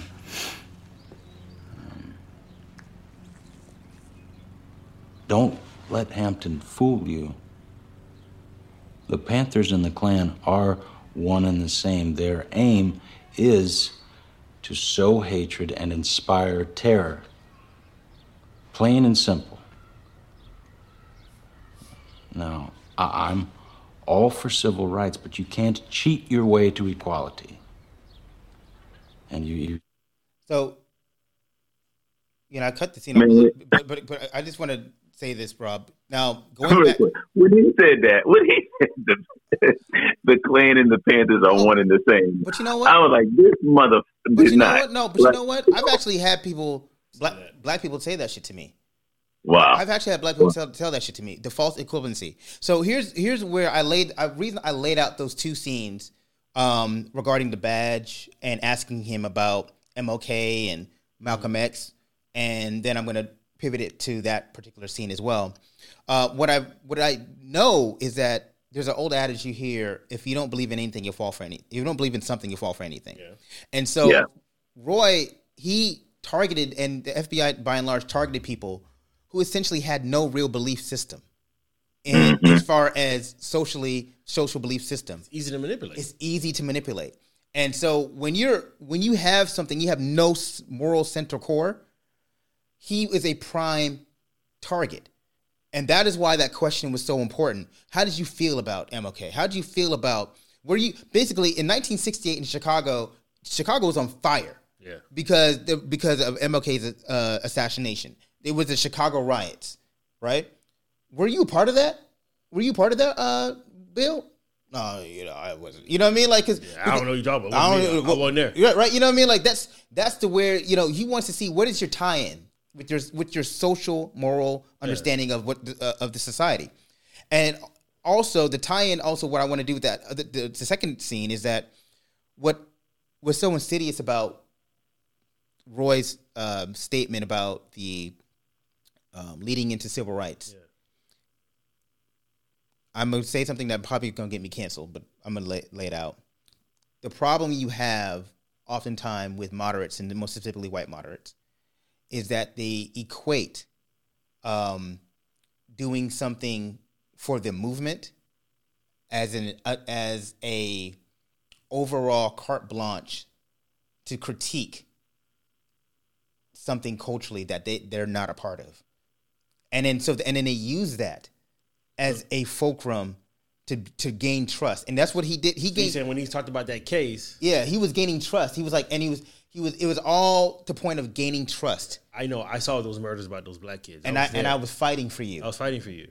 But so he lays it out and he layers it to the point where I'm not the bad guy here. Yeah. Because clearly, if I'm a bad guy, I'm not going to go after in Mississippi and do all that. Why would I do that? Why would I do that? Right. And so then he says. Then he does the false equivalency of, and guess what?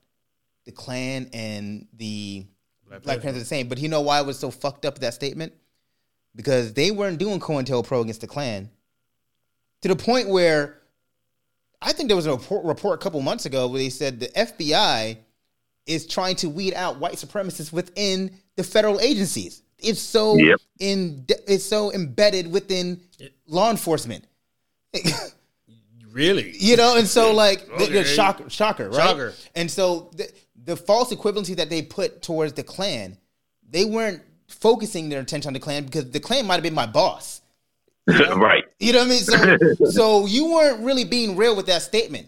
So when people talk about I don't like black extremist organizations because the Black Panther Party sowed divisions of hate, you have a propagandized idea of black empowerment. Mm-hmm. That you don't even know you were being fed. The thing is, when you talk about black empowerment or certain groups, they automatically think that black people are trying to take over. Yeah. What? We don't want your shit, man. We just want equality. We just want. That's it. We just want our stuff. Yeah. I want my economic equality. I don't want to be barred from being able to get something because I'm black. Right. Simple as that. Like, so when we're not running up on no Capitol building. What? We're gonna march, we're gonna protest, we're gonna do a lot of things, but we ain't running up in no Capitol building because we really mad at y'all. Right. We'll figure something else out. Right. We got enough respect to know, like, you know what? That's the Capitol building. We're not gonna do that. First of all, they're gonna shoot us dead. Well, we know that, but I'm just right. Right. Yeah, we know that part, but at the same time, it's just like we're not out here trying to take anything from you. Right. We're trying to get stuff for us, which is a big point here, right? And it sometimes that's lost in the conversation. Oh, yeah. Not sometimes. Always. Yeah. It's always lost. Right. And whenever I tell people, and because every now and then I have to tell a few white people, like, hey man, I don't want your shit. Right. I don't want nothing you have. Right. I just want to get what I want. Right. I want my own house. Mm-hmm. I want my own car. Yeah. I want my own property. I want my own. I want to get my stuff. And I don't want you feeling like I'm coming after your stuff because I don't want nothing you got. And what you got might be trash. So I don't want nothing you got.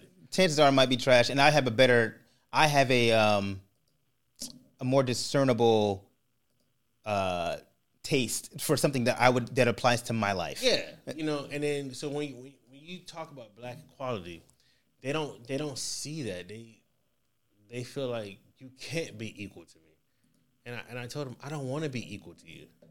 I don't want to be equal to you. Because I always feel like I'm better than you, so we're never going to be equal. That's just how I feel about myself. I don't. What you ordain as equality for you may not be equality for me. Because I have a different idea of what I see from my life, and that's okay. That's okay. But that doesn't impact you because what did Jay say? what you eat don't make me shit. You know what I'm saying? Like, so I mean, that's simple. You know what I mean? So it's like simple. I don't have to have your life to feel equality. No. I just want to be able to go get the stuff I want. I just want to exist in my own life. And that is what real equality is. Exist in my own life. And when we talked about, when we talk about socialism, whatnot, what pains me when I hear people say they equate paying for healthcare or paying for college, which by and large was what the Black Panther Party was about. That's exactly what healthcare and being able to afford your life, being able to afford to eat something, be able to afford to live somewhere, be able to afford education.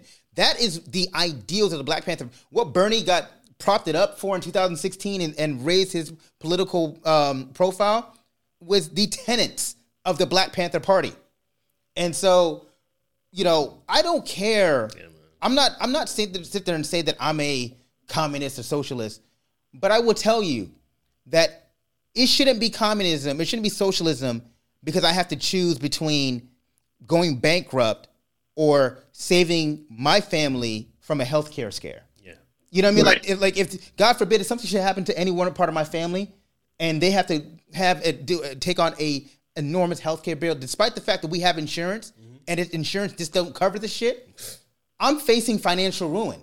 Yeah, possibly, yeah. You know? And that shouldn't make me a freaking communist or socialist because I don't want to go bankrupt to save my family. Yeah, to save my life. To save my life. I gotta go broke. Okay. You know what I mean? Or I shouldn't have to go bankrupt in order to have education, to provide education for my family.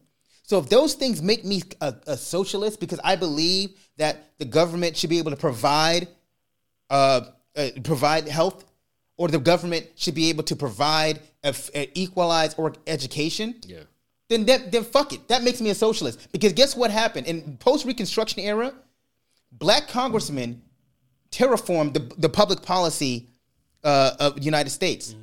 Post-Reconstruction was the highest influx of black congressional leaders. Now that got taken away once they started seeing Congress, these black former slaves being elected office. And what they did was they created the public school system. Black legislators created the public school system that benefited everybody. It didn't just benefit black slaves. Everybody. And what these white power landowners said, hungry landowners said, oh shit, we can't have that because they're building towards equality, real equality. Mm-hmm. So what did they do? That's when they started getting to redistricting. And then you saw that after post-Reconstruction, you started seeing black congressional representation dwindle in the House and then definitely in the Senate. Yeah. So this is the thing here that is so insidious about what white supremacy is. And we don't talk about that stuff. It's because it's super, first of all, it's already uncomfortable. It's uncomfortable for certain people to talk about certain things, right? And when you start bringing up anything with equality, they get real uncomfortable, right? And they, again, like you said, they don't understand what real equality is, again, because they, like I said before, they think we're trying to come after their stuff, right? And that's not the case, right? And I felt like this, tying it back to the movie, I felt like this movie should have made certain people uncomfortable. Yeah. And it's not going to do that. No. So at this point, everything that both of you have said it's just facts. It's not propaganda. It's just facts that you're saying. And I feel like at this point in today's social media age where everything, if you actually just take the time in research, you can find out just about anything that you want to find out about and find facts. You're going to find a lot of opinion also, but you're also going to find, if you dig properly and do your proper research, you're going to find facts. And at this point in 2021, if you don't want to listen, you just don't want to listen. Right. Yeah. That's where I'm at. It's simple as that. That's all. You don't want to listen. It's there. Everything is there for you. Everything is spelled out. Everything is just sitting right there for you at your fingertips for you to understand better. But and there are some people there are some white people that have embraced it and have actually taken the time to educate themselves and do the research. There are some white people that are like, no, I'm gonna just live in my box. I like how things are. Or black people. Yeah, I was gonna say that too. Or black people too. That's not. Yeah, you know, I'm just Hispanics, gonna live in my Latino, box. whatever. This is what I see the world as. This is what I feel the United States of America is. And okay, whatever. It is what it is. I'd rather just sit here and complain, or I'd rather just sit here and because I'm in a good spot. I'm comfortable. Right. I feel I'm good where I'm at. So I'm straight. I'll just keep on doing. Oh, sorry, Rob. Go ahead. Yeah, I'll just keep doing what I'm doing because I'm getting mine. I'm getting my paper. I'm getting my bread. I'm so what's the problem? So at this point, if you're not really trying to educate yourself, then so be it. There's just I don't know. It's hard to bring people into a movement or inflict change when there's just a percentage of our society that just doesn't want to change. Some people just don't want change. Yeah. And my thing is, I go like this. Look, if you got time to do a couple busted challenges, you got time to do a silhouette challenge. You got time to do, spending hours on TikTok, Twitter, all that, whatever social media. I mean, you got time to, just do a little reading. I tell everybody, when somebody be like, I'm bored, hey, go read a book. Just go read. Mm-hmm. Reading is like the adage said, reading is fundamental. It is fundamental. Yeah. Reading is fundamental. Yeah. And, I'm not telling you to go ahead and read,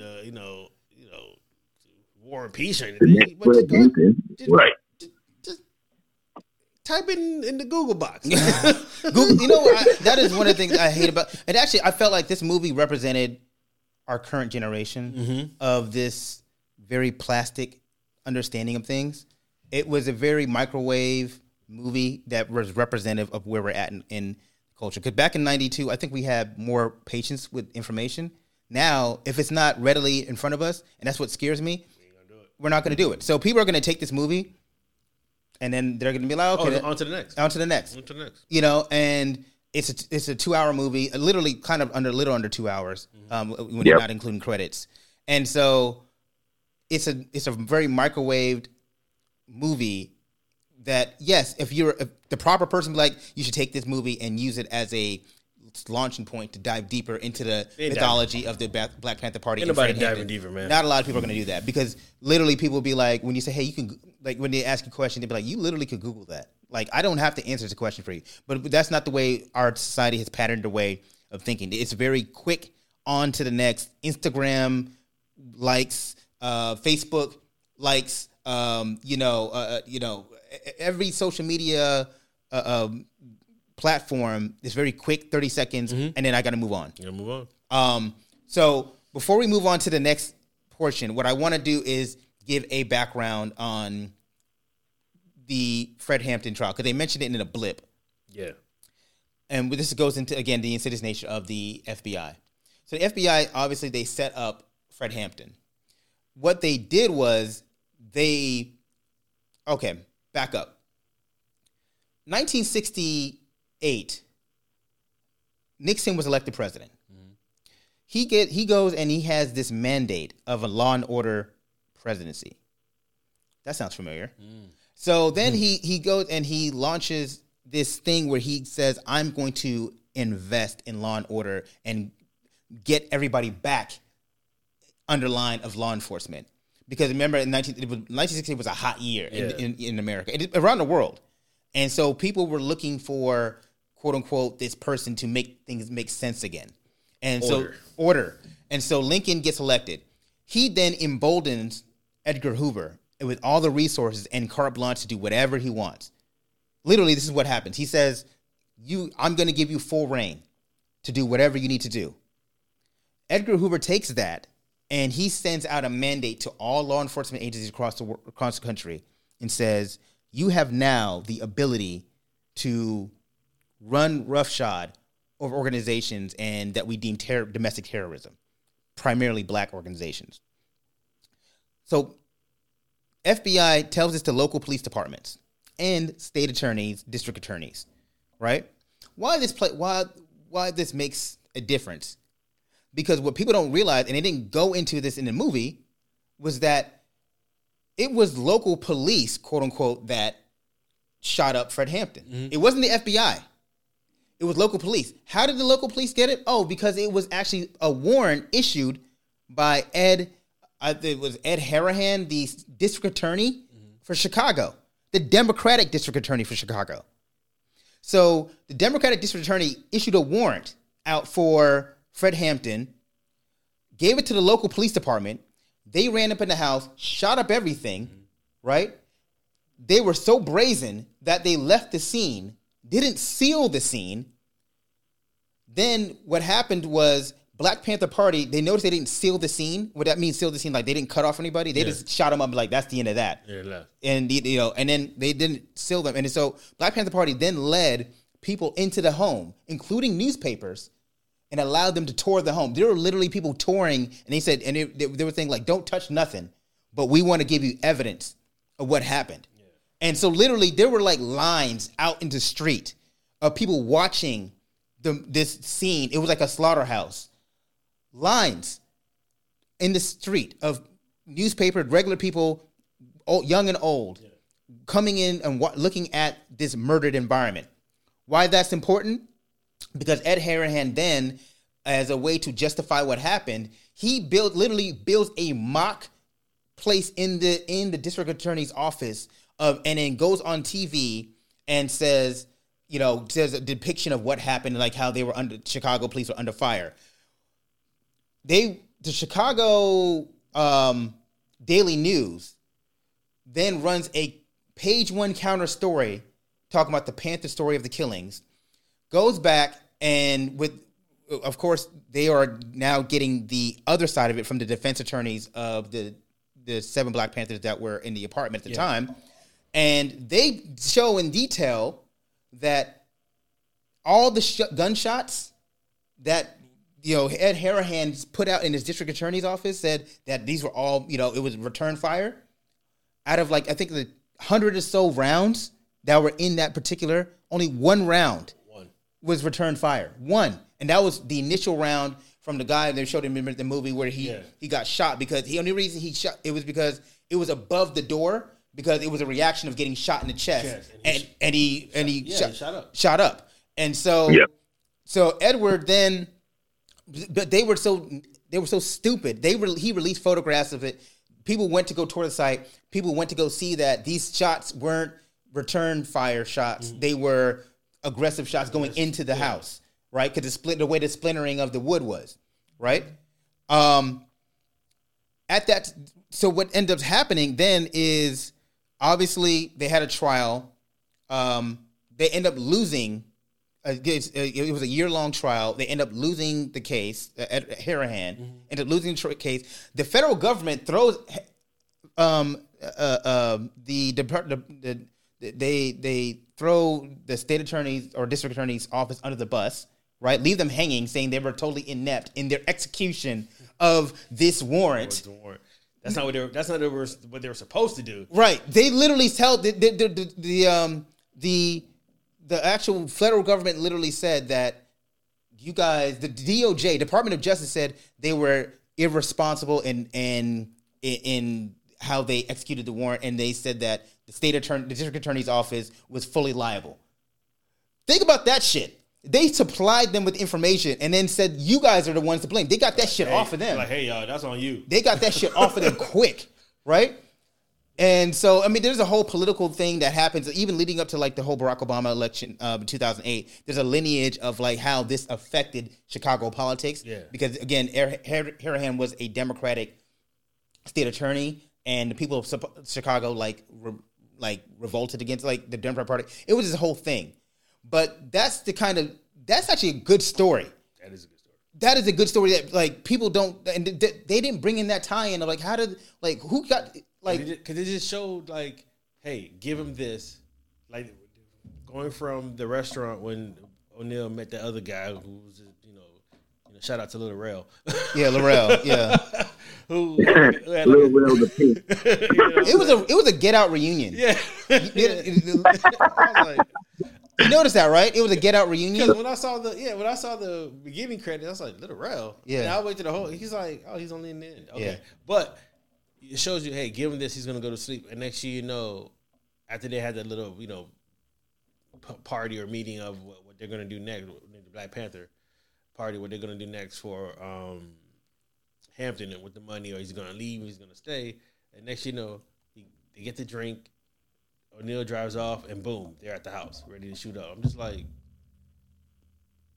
what? Like, the execution of the movie just was so like. It was like a lot of missing parts. Yeah. Like how, what, when, how, what, like what, it didn't add. It didn't add. And I'd rather they would have taken an extra. It wouldn't have hurt them to take extra 30 minutes. It wouldn't have hurt them in the movie to take extra, at least detail. 30 minutes on like overall on certain parts of the movie. Right. Like give a 5 minutes here, give 10 minutes there, maybe Like another 5 minutes. fill in here. some blanks because there was a lot of blanks that were like left in to point like.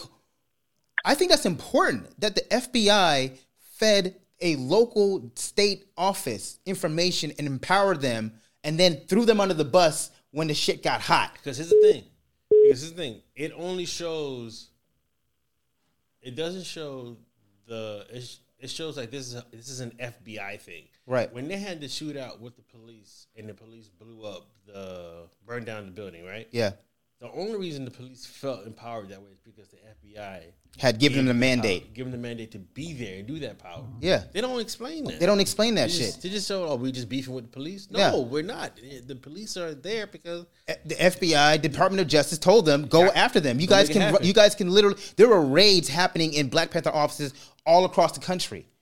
They didn't talk about that. They just talked about it was a response to because somebody got shot, and it was like response to cop killers. Like that wasn't the thing. And again, that movie misinformed the viewer about the antagonistic nature between the police and the Black Panther Party. Because when they were in the store and the police was just randomly just frisking the people in Which the I store. thought was a dumb scene. And you know they showed Jimmy. Is it Jimmy Palmer? Yeah, Yeah. Jimmy. And Jimmy goes in there, Starts and blasting. I'm like, wait, hold on, y'all. This has to be more. It's like it don't add, bro. Like he wasn't just in there blasting. Like there has to be more detail because now what you're showing the Black Panther As an aggressive unit. Yeah. Unnecessarily aggressive. And yeah, Jimmy was upset about something that happened. Yes, he maybe was more aggressive than the other ones. But the Black Panther Party wasn't this aggressive unit that was propagated in this film. Yeah. It actually was a unit. Because think about it, if they were aggressive, there would have been murders every fucking day. It wasn't. It was police aggression that created the shootouts. Even all the shootouts, there's literally evidence. Every shootout was instigated and propagated by police raiding these offices. Yeah. And so that's where I felt like, again, I watched that scene and it left a bad taste in my mouth. It left a bad taste in my mouth watching that. And again, we talked about it. Black people can be overly critical of shit like that, but of our own films. But you know what? We should be able to be critical because this is our shit. Yeah. Because what's going on is the white publications are propping this up. Right. As the story. And there's some missing parts here, y'all. A lot of missing parts. And it ain't as sweet as they're making it out to be because the police, they were uber aggressive because they had that power from the government. Say, hey, go do y'all. Right. Don't worry about nothing else. Go do y'all. Go get these people. Right. And some of these people ain't doing nothing but just trying to live their life. Right. You know, and so that scene kind of bothered me a little bit. And then he's in the hospital also, and they take him away, and then he dies. Right. Like, what? It was just a big jump, man. It was I don't know if that's on the cutting floor of the editing room. I don't know. It was just some lump parts. But anyway. Overall, watch the movie. with all that being said, go watch the movie. Watch the movie. Right. Form your own opinion. We could be wrong. We could be super wrong. I could be wrong. We could be some assholes right now. I've been wrong about a lot of things in my life. I'm okay being wrong. I'm okay with people looking at me that I don't know what I'm talking about. Yeah, I'm like, okay, cool. But watch the movie, form your own opinion, and hit Cam back up on the message board and be like, yo, you were wrong. You wrong. You wild out here. You wild, bro. You were so off base. You and your guests are like, y'all wild out here. Hey, bro. And we will respond to that. Yeah, and guess what? I'm gonna be on like Rob, Ken. We didn't have a conversation about. We didn't go in thinking this podcast like we were gonna hate the movie. I didn't know where y'all stood. Yeah. I didn't. Did I know where you stood, Rob? Nope. So we purposely did not give each other anything, any insight into what direction we were going to go in with this pod, right? Because we wanted to be a very fluid and candid conversation. You wanted to be authentic, yeah. And so even when Ken kind of wanted, like, I was like, yep, don't talk to me about it. I don't want to hear. I want to let's get it on wax, you know. So, all right, let's get it. Let's kind of lean into something a little bit more fun. All right. The soundtrack. The soundtrack. Yeah. You didn't like. He didn't like the soundtrack. All right. I'm gonna say this up top. Okay. Yeah. If we already had this conversation, you think I'm crazy for this? Okay. I don't know what conversation we had. We have a lot of conversations. I know Hove is the GOAT. Okay. Wait a second. Don't start talking blasphemous. That conversation. Okay, that conversation. Okay. Here we go. All right. All right. All right. Okay. All right. Oh, there's a whole pod. We can't do it. We can't do this conversation justice. Let's just say about Jay-Z's. We can't do that conversation justice on just like a small portion. No. That has to be a whole podcast. Yeah, I'm just talking about. Okay. Here's my opinion on Jay-Z. Is like a nice pair of J's that you had for a while. Okay. That's super comfortable. Okay. Don't really match a lot of outfits, but you love this pair. When you put it on, you feel good and you enjoy it.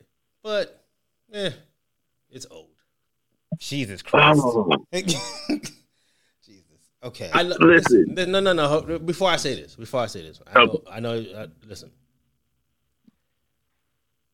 Jay-Z is one of the greatest rappers out there. Okay? He is. I'm not ever going to put that past him. All right? But is he some super... he's a capitalist at his finest. He is a capitalist. At his finest. Yeah. So when he goes around touting that he's doing all these things...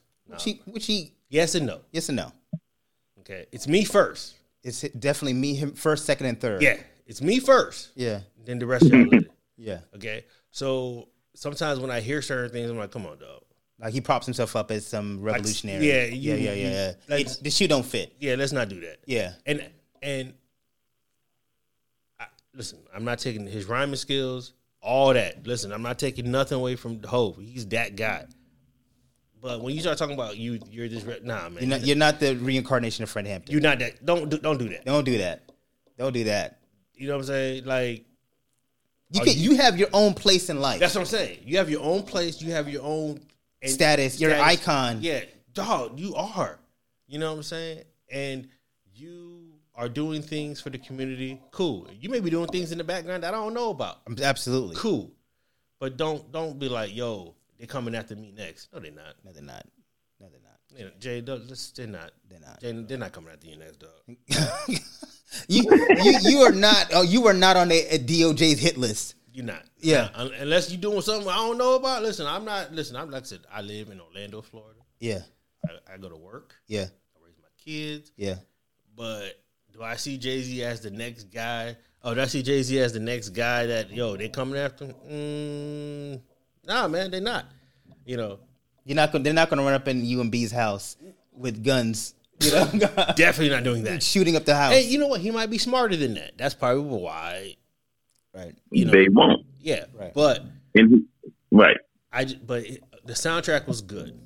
Okay. The soundtrack was good. I know where you're going with this. I have an idea. I feel like he's missing two people on the soundtrack. I know where I kind of know who you are, but all right, Rob, go ahead. I do agree from the sense that the soundtrack was good. Yeah. Well, I made the mistake of I went to the gym the first time I listened to it. Same here. And I'm thinking Black Panther, Black Revolutionary. I'm about to get hype in the gym. I'm about to kill it. I'm about to hit 225 on the bench. Yeah. I'm about to go all the way in. I'm ready NFL reps. Yeah. I'm ready for the NFL Combine after listening to this story right here. Yeah. And I listened. I was like, oh, that was okay. Yeah. That was very, very smooth and not motivating. So I was like, so I actually text my homeboy. I was like, because he hit me up first thing Friday morning, and because he listened to it like first thing as soon as he got up. He's like, yo, this joint is nice. I was like, oh, okay, bet. I'm ready. And then I listened, and I texted him later on. I was like, bruh, I wasn't feeling it. I wasn't feeling that. But I was like, you know what? I listened to it. Maybe I listened to it in the wrong setting. Yeah. And so I said, okay. I did the same. So I listened to it again on Saturday in the whip, in the truck, chilling, cruising through the streets, and then on the speakers in the house, it hit different. It hit a little bit different. It hit different because it's more of a sit down, listen, vibe out. It's more of a vibe out type of album. Yeah. So and I will say, to Ken's point, it is very top heavy. It is very top. First 5 tracks. The first 5 tracks. You put her, Nas, Jay-Z, Nipsey, Black Thought, all in the first 5 tracks, and then it was like, okay, Hit Boy's next. I didn't mind that Hit Boy track though. Right. It doesn't fit. No, but okay, but I have a theory on this one. I have a theory. Wait. And then Hit Boy tried to get his Kanye on. Yeah. He's like, oh, okay, this is what we're doing, Hit Boy. All right. Cool. Right. Yeah, okay. All right, cool. Now, at the same time, in my second listen, like the joint with Dom Kennedy. Ooh, I love that song. I love Dom. The second song with G Herbo, not the first one. I was going to get into that. The second song with G Herbo. I'm going to get into that. Kind of hard. That joint is kind of hard. I'm going to get into that. And then you got the smooth stylings with BJ and Chicago Kid and Sir and everything. So I was like, you know what? Overall, I'll give it a good 7.5 out of 10. Like, it's a good album. It's a good album. Oh, and Ken, Jay-Z was the hardest verse on the whole album. Are you crazy? Jay-Z was the hardest verse on the whole album. Did you listen to Black Thought? Okay. Well, okay. So, did you listen to Rap City? Rap City verse was hard. What you? White Dave actually had White Dave went a little bullish on that track. I like Jay-Z's verse. First of all, I had to look up White Dave on Google to make sure just to make sure you can rock to it. I did. Listen, I ain't gonna lie. I did the same thing. He dropped a couple of N-bombs, and I was like, White Dave dropping N-bombs. Hold up. But it's a good album. Okay. Yeah. So here's my thing. So remember I talked to you about how No Name said she didn't want to be on the album because it didn't represent the way she was feeling. She said, "Well, can I give my thoughts before we get?" Yeah, go ahead. My fault. Go ahead. Okay, so I'm gonna go first of all to your point with the album, Jay. And I'm sorry, I was just returning a text message because people keep texting me here. I felt like this album, there were tracks on there that didn't add up to the theme of the movie. Okay, I felt like it was clearly and you could tell, and if you look at it, Hit Boy A&R a lot of the film. I mean, the movie, soundtrack rather, and it sounded like, oh, we got some random songs that were probably going to be on other people's projects. Is put it on the soundtrack, and Jay does his best to kind of tie in the movie to his verse, but it still felt like it was kind of rammed into the not an overall theme. Because to your point that outside of their birthdays, I mean his birthday and his death day, they don't have anything in common, right? True. And so even I love Nipsey Hussle. You know how I love Nipsey, but even Nipsey's verse didn't really fit. It didn't fit. It didn't fit. And so it's a good song. It's a nice song to listen to. That's what I'm saying. You know, but it doesn't. If I'm going with the context of the album with the movie, like Polo G song fit more than Jay-Z's. Right. You know, and I know all soundtracks don't have music on there that fit. I get that. You know what I'm saying? Soundtracks are just a combination of music. Did they play any of this music in the movie? No, they did not. No, they did not. They played her. No. I think was it in the beginning or the end? No, in the end. I think they played her at the end of the movie. But they didn't do any other tracks. And then, like I said, Rob, I enjoyed Jay-Z's music, right? I'm not taking any away from Jay. I just feel like when they pop up, oh, Jay-Z has a song with Nipsey Hussle, you know, your brain as a fan automatically goes to the highest level. And that's probably where I'm at fault. You hear Jay-Z, you hear Nipsey Hussle. So your brain automatically goes, oh, this right here is about to be fire. And it's cool. It's a good song. You know, I think Nas's song is dope. But even in Nas's song, I felt like it didn't match the album. If you know what it felt like? It felt like a lost track off of The King's Disease. Yeah. That's what I like the song, but it still felt like a lost track. Yeah. It didn't feel like it fit the total theme of the entire. And I feel like, look, I know Kendrick and I know yeah. And why I keep forgetting his name? Old boy from North Carolina.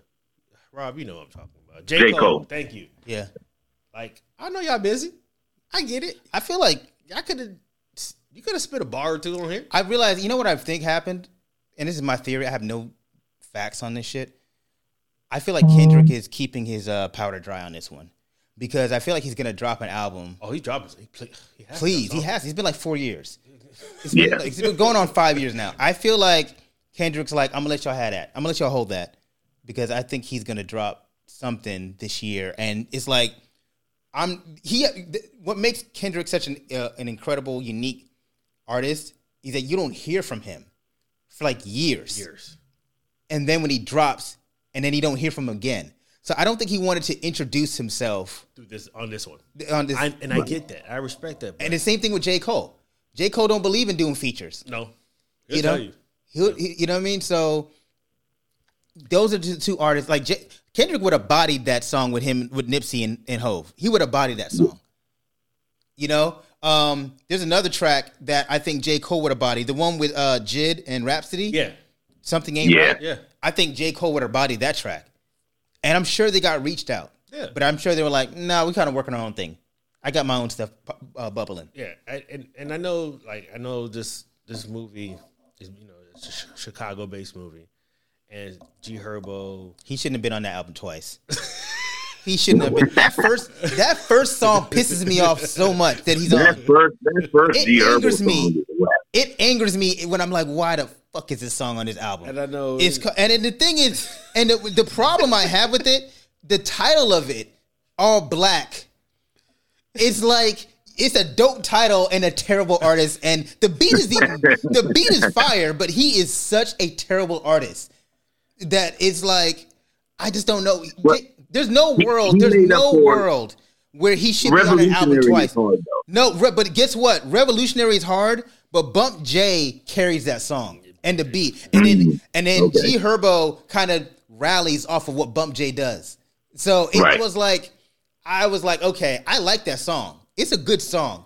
But when you listen to it, you can kind of tell like G Herbo he ain't driving the car on this one.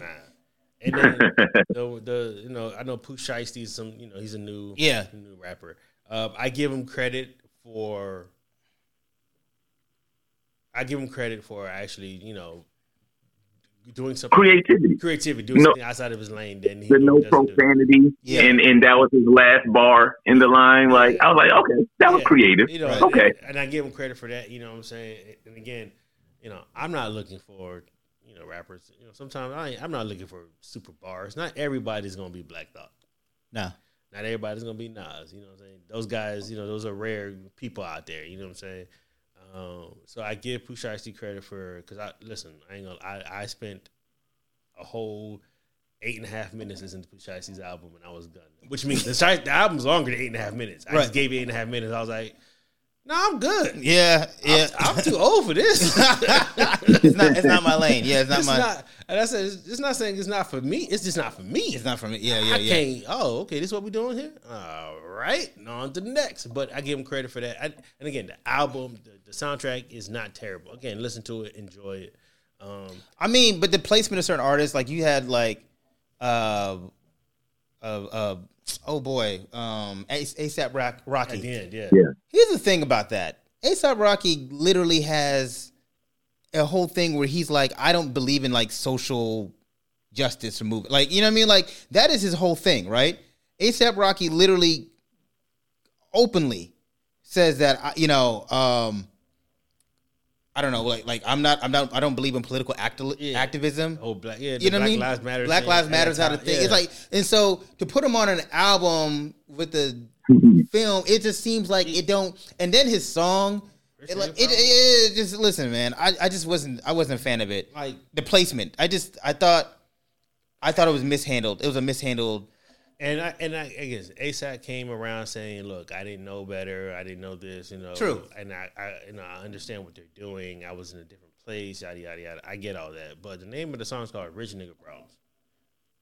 Ain't nobody in the Black Panther rich. It was just.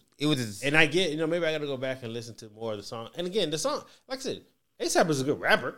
Yeah. Yeah. But yeah. I mean, it's a good album, bro. Let me tell you, it's a good album. But I just thought it was an interesting placement. So I want to ask this though. First of all, before I ask the question, again, we mentioned Dom Kennedy. There are a few people's voices in hip hop and music that just like it don't matter what they are on. West Coast all the way. That joint, it bumped. Their voice just makes the song. You know who does that? Dom Kennedy, and Anderson .Paak. Yeah. Anytime they're on anytime their lips hit a track, their voice it makes the song breathe different, man. It works every time. It's so West Coast. I mean, every time I hear Dom Kennedy track, I feel like I'm in a lowrider just cruising through Crenshaw. Like I love Dom. He don't miss. Nah, he don't miss many times, man. He don't miss. He don't miss many times. Him and again Anderson .Paak, they don't miss, man. Nah, even when the song ain't great, they still don't miss. They still don't miss. You know. You know what's and also Nipsey's like that before. He never missed. He never misses. His voice is so incredible. His voice that anytime he's on the track, he doesn't miss. He don't miss.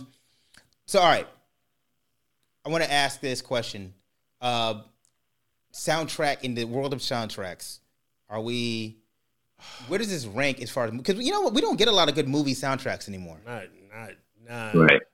Because we haven't got any good movies recently, but that's neither here or there. Yeah. Well, I think I've heard the conversation be had about soundtracks where it's a casualty of the streaming era. Yeah. Because before movie comes out, the CD comes out, you go purchase the CD. Artists knew that they could get their stuff off on the CD, and they were more in tune to collab. There was more interest in collabing. But now in the streaming era, like all we do is make mixed CDs basically with our playlist. Yeah. All it is with our playlist are mixed CDs. And so it's just not as much for the artist. Where's the value in jumping on the soundtrack anymore? Yeah. I don't know where this. Unless you're a new artist. Yeah. Like I can see new artists jumping on the soundtrack to get their name out there. But like you said, Ken, the more you would have liked some more established names to jump on this and do what they do. Or maybe not just established, but artists that like represent what the theme of the movie. Like Killer Mike could have had a song on here. Right. Yeah. Right. Yeah. Like Run the Jewels. If Run the Jewels could have had a song on here. You could have taken any one of their last tracks and put it on here. It would have been fine. Yeah. It would have worked. It would have worked. It would have worked. You know what's weird? I was having just thought, I don't, outside of like the Rush Hour 2 soundtrack, I don't know the Above the Rim soundtrack. I don't know a lot of like great hip hop soundtracks. I mean, I guess Black Panther. I was gonna say I like Black Panther. I did, soundtrack. but was that a hip hop soundtrack? Yeah, it was all right. It was all right. No, it had a couple of like R&B songs. Okay. Yeah. It was all TDE. That was a TDE. That was a TDE. Yeah, you're right. Yeah. So it was a TDE album covered as Black Panther album. Yeah. That's what it was. It was. And I remember thinking that. It was like, this had nothing to do with Black Panther. I was like, this is the various artists album. Well, it did. Because listen back at that Black Panther soundtrack, because Kendrick did a good job of implementing some good African sounds and rhythms and beats to some of the tracks. So he tried to mask it well as a good, movie soundtrack. And it did help that they did use it in the movie. It did all the stars, yeah. Yep. When that scene, when the movie, when the scene or movie ended and all the stars started playing, that shit did ride. Like that's what I'm saying. It worked. It worked. Yeah. It really worked. It did work. So they even used one with Future in the movie, and at first I heard that song, like, why is Future on this track? Yeah. But now I'm like, all right, it worked. It works. Yeah. Yep. And so I would say that was the last. I really enjoyed it because I still find myself listening to that soundtrack. That was the last really good soundtrack, but for hip hop. For hip hop. You know, I'm going to say something wild. I actually think the Beyonce one is the elite, the Lion King. The Lion King, with her, she did a Lion King. She did an entire album. Yeah, but there's not a bad song on that entire. See, I have to listen. See, I have girls. Yeah, and I have listened to the album backwards and forwards, sideways. Rob, let me tell you why I can't say that, because he saw my face and I was just like, yeah. Ken was like, not. But I am telling you, that is an elite album. I believe it. It's an elite album. Because I have listened to every little single song, and there's no skips. I'll check it out. I heard. I listened to it once. You listened to it, but I don't know, because it's the product of me having listened to it, but my wife's a big Beyonce fan, and then my kids, now my daughters are like, but I have listened to every single piece of that song. I want to preface it with the Bayhive. I do enjoy Beyonce. I don't need you guys to come attack me. No, I don't know. No, I know y'all listening. First, they're gonna attack you because it's not Bayhive, it's Beehive. Beehive, whatever. So, I'm a neutral party. Yeah, but I think that was a lead album. So we got hip hop artists, and then I can't think, like, obviously the Best Man album, that was R&B. Yeah. Waiting to Exhale, that was R&B. Yeah. Unless you want to go Boomerang, that was an R&B. Like, but there's not a lot of great soundtracks, right? Honestly, look back at some of those soundtracks. Best Man, Waiting to Exhale, The Wood, I think, had a soundtrack. The Wood had a good one, yeah. Oh, great movie. But a lot of them took old classic songs and just put them on the soundtrack because it fits the movie. When I look back at soundtracks, there's only like 3 or 4 songs that usually really hit were new songs you never heard before. That's true. There was only maybe a handful. Right. Maybe a lot of them are already songs that were already out and to the masses. Yeah. Nutty Professor had a nice soundtrack. That was the one with Janet Jackson and it. Yeah. With Cave, Touch Me, Tease Me. Anyway, all right. So we ended on music. I wanted to and we talked about sparking. I'm gonna do something here and play a person that I think we mentioned in this podcast. Where it is? Oh, here it is. I don't want them to be like, they know what I'm going to say because it's polite. They know what I'm going to say. And even if I get in trouble, you know what I'm saying? That ain't that what we're supposed to do? I'm not saying I'm going to rule the world or I'm going to change the world, but I guarantee that I will spark the brain that will change the world. And that's our job, is to spark somebody else watching us. We might not be the ones, but let's not be selfish, and because we're not going to change the world, let's not talk about how we should change it. I don't know how to change it, but I know if I keep talking about how dirty it is out here, somebody's going to clean it up. I wanted to end on Pac, because he definitely would have been on the soundtrack if he was alive.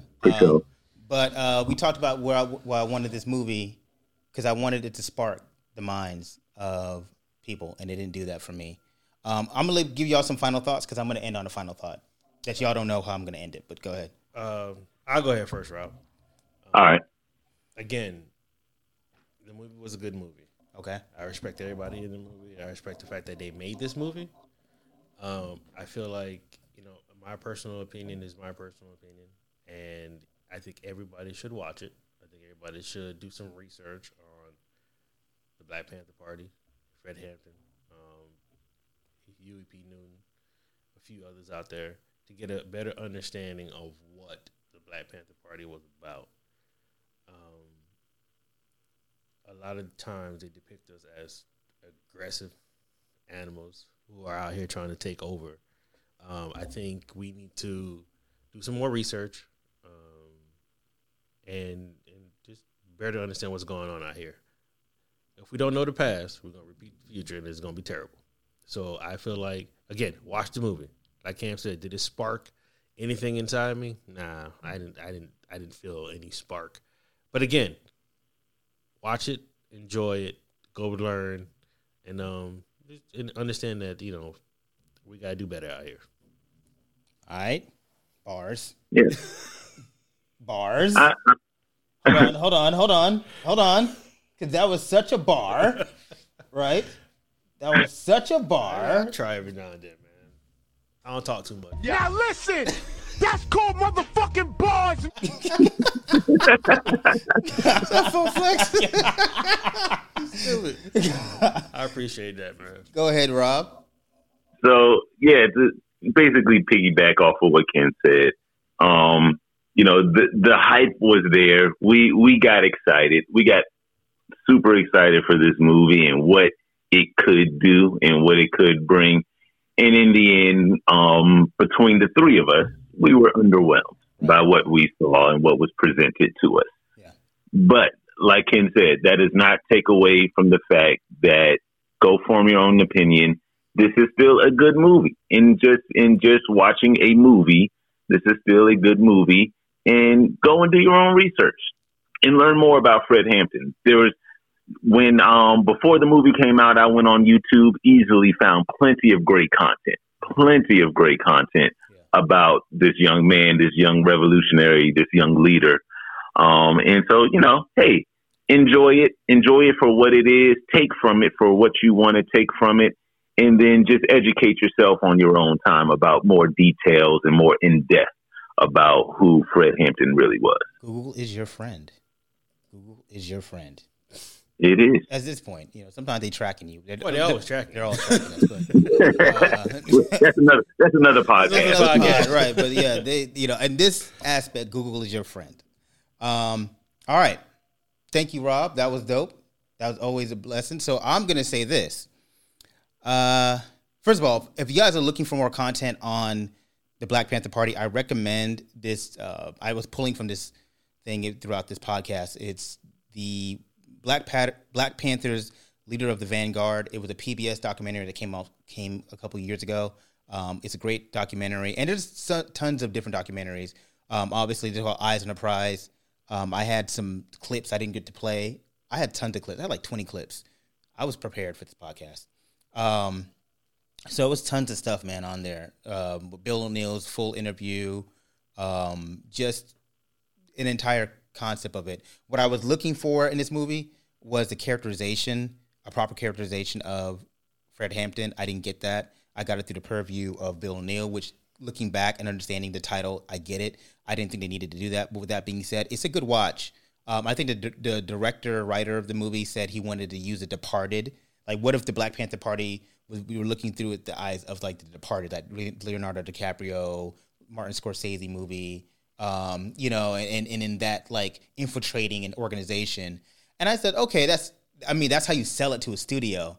And I get why he got funding, but to me, that doesn't make for a culturally changing story. I think it makes for a nice finance movie. And so I started off this podcast by playing a poem by Gil Scott Heron, and the revolution will not be televised. And I didn't tell y'all this, but I wrote a poem this morning. And so it's not on the level of Gil Scott Heron, so don't judge it. But it's called "What is a Revolution?" I haven't read this out loud because I'd like to do this authentically. I literally wrote it this morning. So if you see me fumbling over some words, please give me some grace. But if you think it's bad, y'all can say it's trash. Rob, you can say it's trash. Okay? That's fair. Whack, son. If you're whack, if I'm whack, I'll own up to it. Yo, my poem more John Blaze than that, son. No. I'm not even gonna go down that road. But the poem is called "What is Revolution?" What is a revolution? Can you feel it? Can you touch it? Why does something so heavy, so poignant, so real have a hard time being described about its physical appearance? If a revolution cannot be televised, well, then can it be streamed? Can the death of a man whose neck we sat on for 8 minutes and 46 seconds be carried across the world in just a blink of an eye? Is that the revolution? What about if somebody changes the name of a street? Is that the revolution? Or if a company finally acknowledges that representation is an important factor in their company growth? Is that the revolution? The term revolution is defined as the motion or rotation of a celestial body on its axis, but also means a fundamental change in the way of thinking about or visualizing something. How can it be two things at once? Can we change and rotate around the axis of oppression, expecting the reaction of our emotions to change it? Or do we remove ourselves from this hamster wheel of progress and finally acknowledge that no change ever happens if we are simply spinning on our wheels? What are we revolving around if the system of oppression and inequality is the basis and the center of our society? Why are we so beholden to wheels of an immobile vehicle? Who does that serve? Is that the revolution Fred Hampton gave his life for? You see, I have these questions that need answering, but I have a hard time describing what I want because I don't know what a revolution is, but I know what it ain't. A revolution is not a social media post. A revolution is not a hashtag. A revolution is not a talking point in a political speech. A revolution is not the name change of a street or an urban environment. A revolution is not the product of comfortability and ease. A revolution is hard. A revolution is honest. A revolution is unwavering. And sometimes there is friction. A revolution is bloody. America was founded on a revolution. The very idea permeated the air of the earliest colonists. They understood that spinning on the axis of British empowerment was not going to be the change they needed. And yet, when in modern times those in power are challenged with the concept of revolution, it is normally dressed in reform. America was not created on reform. We did not rebrand ourselves as an offshoot of the British Empire. This place birthed through the labor pains of political freedom. It is literally in our American DNA. So when I say I want a revolution, you know damn well what I mean. I want a revolution. I don't want reform. I want a revolution. I don't want refrain. I want a revolution. I don't want regurgitation of sorrow. I want a revolution. I don't want redress. I want a damn revolution. That's the end. Kamar here being a thespian out here. Thespian an actor. Whatever it is. You know what I meant. Y'all stop. You know what I meant. The big words. Using big words out here. You know what I meant. You know what I'm saying? Okay. Using your Umdula Biala, whatever. Or as Cam likes to say, juxtapose. How you say it? That's one of your favorite words? Juxtapose? Yeah. Hey, I heard that last one. Yeah, I heard that last part when she tried you. But we ain't gonna talk about that. She tried me, yeah.